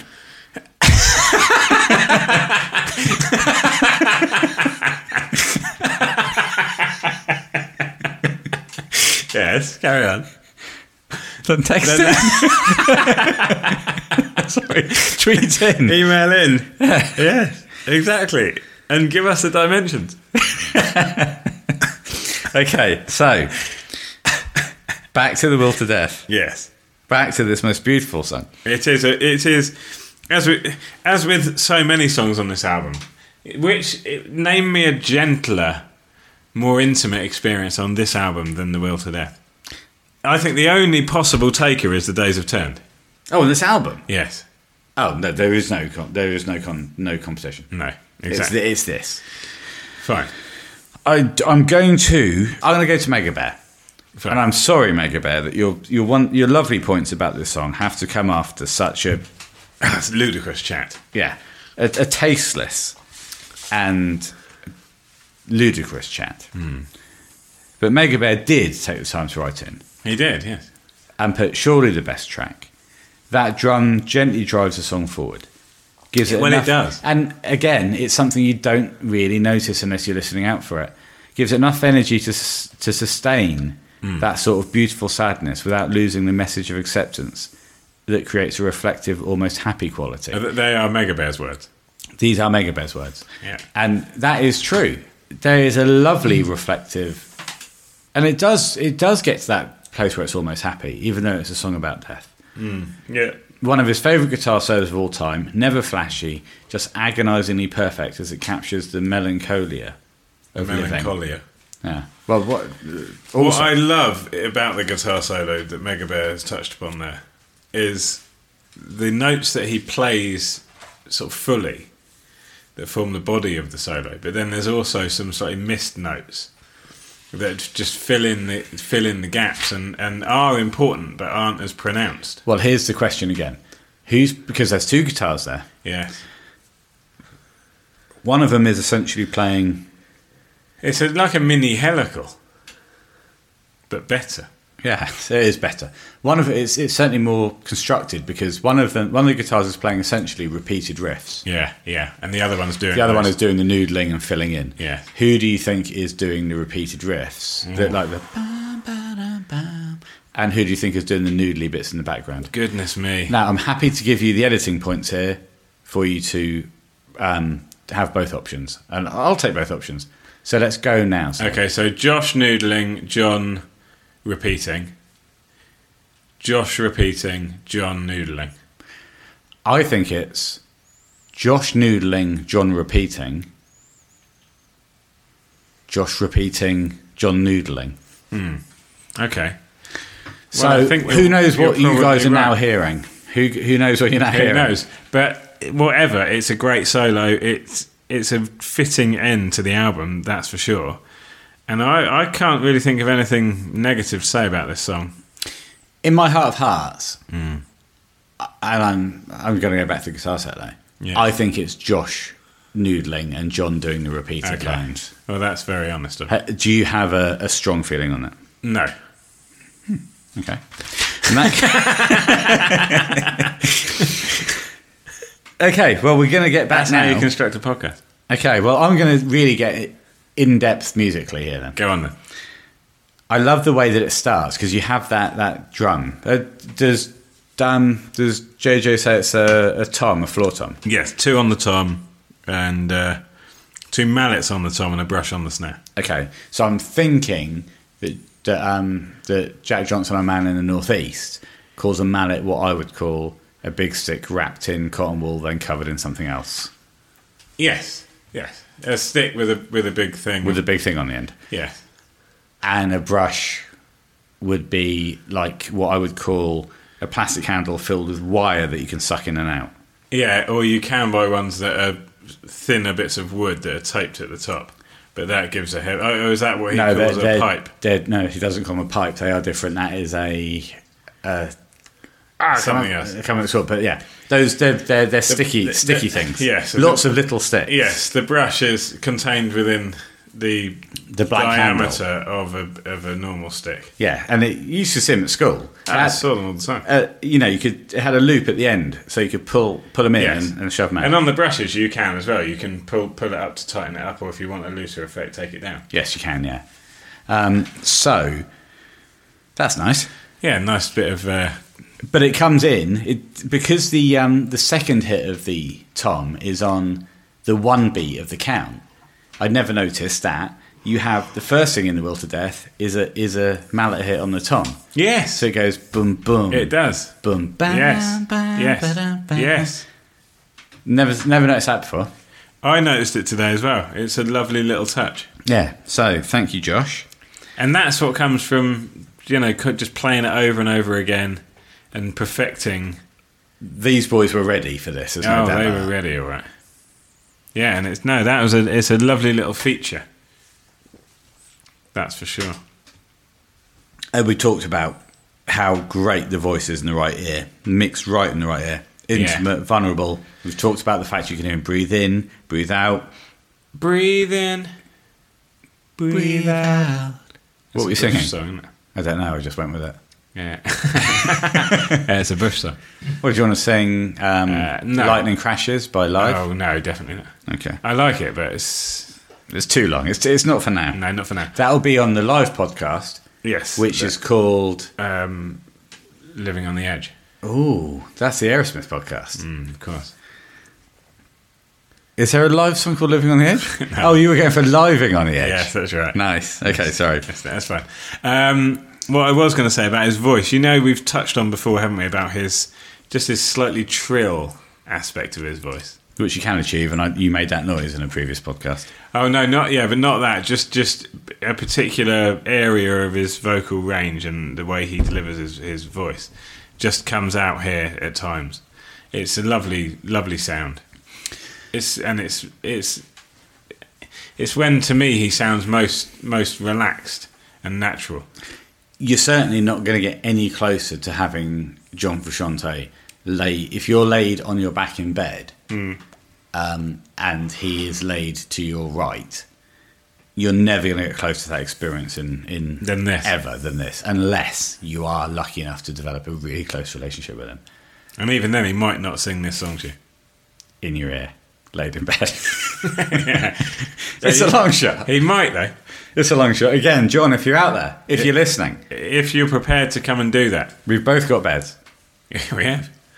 Come and lay. And you work at a place that can provide you with a really good quality bed. Oh, well, I've got a really good quality bed already. Yes, well, I've got a medium quality bed. Well, we'll do it at mine instead, then. Fine. We want to provide him with the best possible bed. Yes, but the problem would be, unless we make him sing it twice, Then he'd only be doing it to me. well, no, I'd have it in my left ear, which wouldn't be a proper recreation of the song. Oh, then there'd be 3 of us. It'd be too crowded.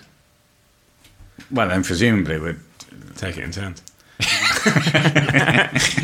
Anyway, I love it when because this is another song where he moves through the ranges.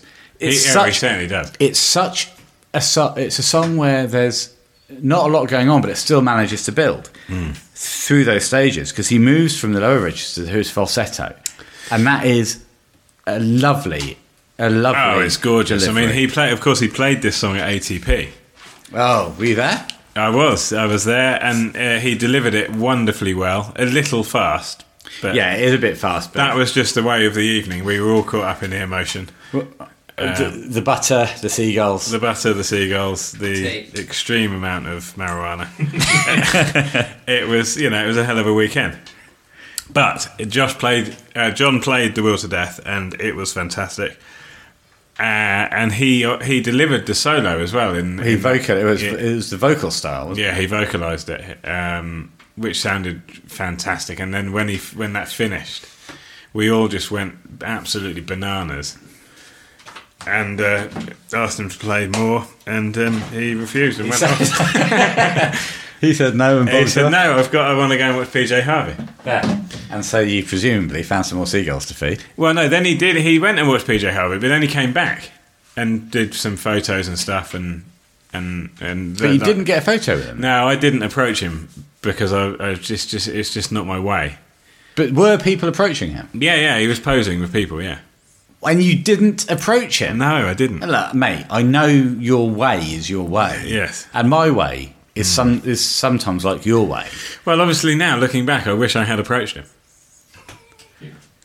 Mate, that is a huge opportunity. Well, I did the same thing with Incubus. I stayed at a hotel in Nijmegen in Holland, and Incubus stayed at the same hotel, and they were all having breakfast in the restaurant. And Oh, we were as mate, well. that sounds great. Yeah, and then their tour bus arrived, and we went outside, and Brandon Boy came around the corner in a Mercedes with his girlfriend and got out.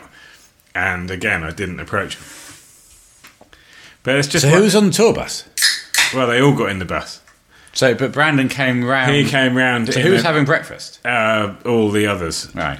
apart So, from him? yeah. So the riffraff can stay in the hotel you're staying Well, in. I don't know whether he was staying there or not. He might have been out doing yoga or something. He's that kind of guy. I suppose. Or he might have got Mercedes from his, He from might his room. have slept in the Mercedes. It was open top. I cannot believe it wasn't. It was. An open top Mercedes. Yes. I suppose that is possible. Yeah, soft top. I suppose that's a doable thing. Yeah. The rag Well, top. listen, that's what happened. I know why he had the rag top down.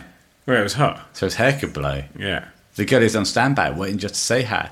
Did I stop? Hell no, I just drove by, kept on. Pursuing to the next block, etc. Yeah. Yes, he did. He came back and did some photos. Not many. Mate, Simon Howson, our wonderful ambassador Simon Howson from Australia, Yeah, then I would have been had in that his position. photos taken with John Frusciante. I know. I was young. So, hovering his hands over Frusciante. They both Right. kind of hovered their hands. Well, Because you don't know whether you want to touch John. I would have. I'd have just put my arm around him.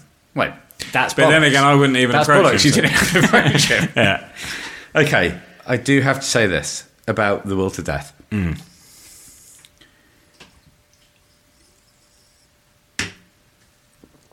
The brilliant thing about this song is the simplicity. And as it moves out of the verses into the choruses, the bass drops in. Yes. And it's a long held. Yeah. Bum, Yeah, exactly. bum, bum. Yeah. Before the solo though, but it drops into that before the choruses, and I think I'm right in saying, well, I know I'm right in saying it's an F sharp minor, but it's just held, and the bass holds that, and then it goes into. And the weird thing is, this is such a melancholic song, but it's in the key of E major, and it starts with a high E major, and there is in the chorus a low E major, but the whole thing sounds so desperately sad. It does, but as said by Mega Bear, It's a mixture of stuff. Yeah. you can't. That's the thing about it. You take, and the thing about John's vocals in his lyrics in particular, they lead you down so many different paths. One person takes one thing from it, which gives them strength and an appreciation of the song. Someone else takes something completely different. I guess you could say that about music in general, but John's just so deep, and he means so much to his fans. And just being able to get this close to him, singing and performing a song like this, it will always be a privilege, I think, to have this committed to record. It's not often I'll actually be completely serious on the podcast, but I have to say that I felt that was heartfelt, and yeah, this is just a wonderful piece of music. It is. Now, again, let's just get back to it. 211 is one of our favourite lines. Well, certainly a line that you've quoted a lot on the podcast. Limitations are set, only then can we go all the way, all the way. And boy, did he go all the way. And boy, did he set those limitations. Yes.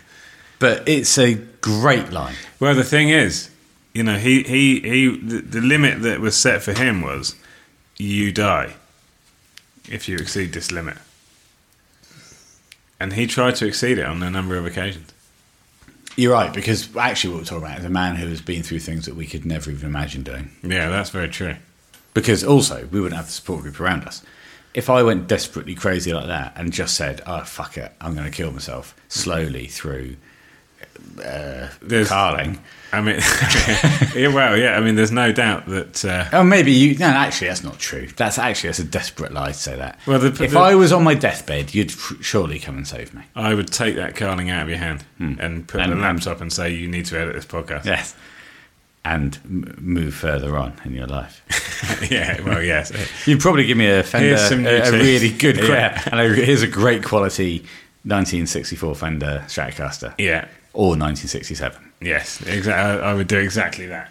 Okay, big page turn. Big paper turn at 220. Yes, yeah, but that is brilliant. no problem. I with love that. Yeah. I honestly, any song that puts me in the mind space or the actual place of the person recording it, where they do that, I'd rather have that than any overproduced rubbish that took 2.5, 3 years, 4.5 years to record User Illusion albums. Exactly. This is music. This is art. This is emotion. And that You don't get that off My World at the end of User Illusion 2. no, do you don't, and you don't get it through, by overproducing it. No, it's wonderful. Guess what? This guy is literally sucking in and out air of his body to make these noises for you. And you can hear everything he's doing. You can hear him licking his lips. You can hear him turning pages. You can hear him singing flat, Sam. Because I tell you... Oh, no. Yeah, well, it's fine because it's just such a passionate performance. Yeah. When he says, right at them, earlier on the song in the first verse. Yeah. The second them is... It is a little. Is flat. Yes, it is, but it's such a swift note. Yeah, but then it goes straight into the next bit of the song, Yeah. and it's so strong, the next bit of the song. Yeah, exactly. It doesn't. I've got absolutely no problem with No. people releasing things where they're singing sharp or flat. No. If you're sucked in and you're feeling the emotion of the song. I do have a problem if you spent, say, 2.5, 3 or 4.5 years recording an album and then you sing flat on it. Use Your Illusion albums. Exactly. Okay. And I happen to love Guns N' Roses too. Well, let's wrap this up. We will. I just want to say at 2:46, the Okay. lovely Ooze. Oh, yeah. Well, and that's when he's working with the bass so well. Yeah, because the bass, the guitar holds the C sharp minor, and the bass follows. Yes, it So does. that's obviously planned, but it's perfect. Oh, I'll tell you what, actually, because you almost lose John there. Like, he starts it, and then it all comes together, and you're not. All you can hear is the harmony. It's wonderful. Yeah, it is. And then it breaks out into the solo, and before you know it, he's Go going on. to listen to PJ Harvey. Exactly. And then he'll come back and have some photos taken. You won't have your pitch taken with him, No. but probably then you'll smoke a bifter. Yes, that's exactly what happened. Okay, I just do want to give a shout out to Nikola Gogorski. We've spoken about this fellow before. Ngag. Ngag, yeah. We have to say Ngog. Oh, Ngog. Okay. No, Ngog. Ngog. Ngog. Ngog. Okay. So to Ngog, who's done a lot of Chili's Frusciante covers. If you look up on YouTube something like The Will to Death, Nikola Gogorski or Ngog, there's a brilliant video. It's a play-along tab thing, and he breaks down both solos so you can hear exactly what each guitarist is playing. Oh, fine. It's really worth listening to. I have, and I will again. Have you? Yeah. Hang on, that's a lie. No, it's not. You've listened to the Ngog video where he breaks down the Will to Death solos. Yes. Have you? Yes, and don't ask me again. Have you listened to the lovely young lady who sings John Frusciante songs and plays On the piano? Yes, Yeah. I have, yeah. Good. Have you? Yes! Yeah. Have you? Yes, and don't ask me again. Okay, fine. But I've got another question for you, and a serious question. Yes. Have you seriously listened to the Nicola Gogorski video he does The Will to Death? Yes. Right. Because you've told me about it before. Okay. What do you think I do all day? Do all day. I'm up in Derbyshire. Wailing around the Peak District. Yeah. It was lovely. I don't know what you do out there, mate. We're out of The Will to Death. Oh. What an album. What an album. John Frusciante. And we've said it before. And we'll say it again. There's no doubt about it. Bound to. But John Anthony, motherfucking Frusciante, really pulled out of the hat with old JK. He pulled it out the hat. It's a fantastic album. Is it the best album of the record collection era? Big question. Big question. Big question requiring big answers. We can't provide them now, of course. We can't, because I simply cannot compare an album I've just... Well, you can't compare an album you've just heard with another album. What you're going to have to do is do a record collection era collection or a Frusciante best of album collection. Yeah. Maybe compress all of his albums down to one album. A condense, if you will. Good lord. There's an episode there condensing all Frusciante albums down to 14 Well, tracks. we could certainly do the record collection. Yeah. I think doing all of his albums is a bit much. Well, I can certainly tell you that some albums won't feature any songs at all. But no, the record collection era is worth doing as a single album. A 14-track album, would you say? Yeah, I think that's an idea. Cool. And we'll see if you think that's a good idea. God knows we're desperate for content. If you think that's a good idea, then let us know. Okay. Our handles are as follows. Hang on, I will let you know. I think it's a great idea. Okay, fine. Yes, but you're right, Sam, and well done. I'm sorry, I stamped all over your segue there. I segued right in and got stamped on. Do you know how you spell segue? Yes. How would you say? Because it's not what you're thinking. Go on. I think it's something like SEGUE or something weird like that. It's not the way you spell the segue I thing. see. It looks like Sieg. So for a long time before I'd heard anyone say segue, I said, I'm Sieging into this. And they said... Yeah, but the Segway, the two-wheeled... Yeah, magic machine. That's spelled Segway. Yeah, it's because no one would know how to spell it otherwise if they made it look like Sieg. Okay. Why they've named it the Segway is beyond me. Well, there's a very interesting documentary on Netflix about the man who invented the Segway. He was absolutely convinced. He's extremely wealthy anyway, because he started off designing and manufacturing dialysis machines. And then he created the Segway, and it wasn't as successful as he thought it was going to be. But he then did some extremely important work. He teamed up with Coca-Cola to provide. What did he do with Coke? That was more important than a dialysis machine. No, yeah, he provided machines, water purification systems, and was able to distribute them across Africa to provide communities with clean drinking water. I take it back. He did it. I take it back. He did it. He didn't invent Coca-Cola though. No, but his thought process was, I need someone to team up with me.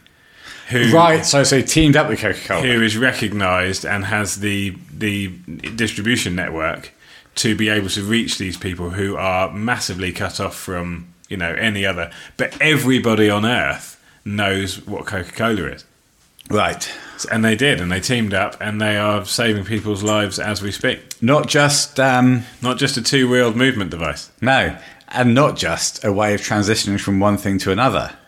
No, exactly. No, and so we get back to not just a pretty Sieg. Not just a way of getting into handles. I mean, that was genuinely quite interesting. Well, there you go, you see. I am Ben Townsend Music.net. Get to the website. Get there, people. It is incredible. It really is. You can contact me on bentownsendmusic@hotmail.com.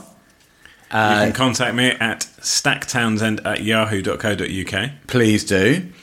On Reddit, Universally RHCP Pod Sam will contact you with Sam, and that's a lie. It's Universally RHCP Odd Sam. Yes. And if you want to contact me on Reddit, it's Unispeak-RHCP Podcast.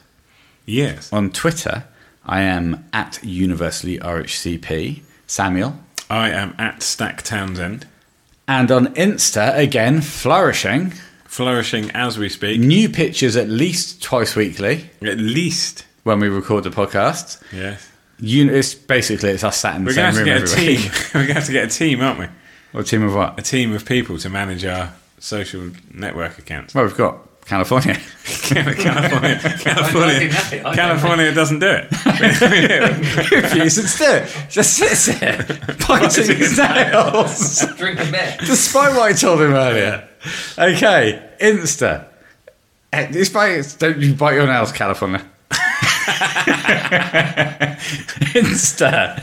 University Speaking RHCP _pod. If you want to hear two people talking about the Red Hot Chili Peppers, two people talking about John Frusciante, one person biting his nails, please join us on Red Hot Chili Peppers Podcast University Speaking. Samuel, I've been Ben Townsend, and you've been Sam Townsend. and we'll see you next time.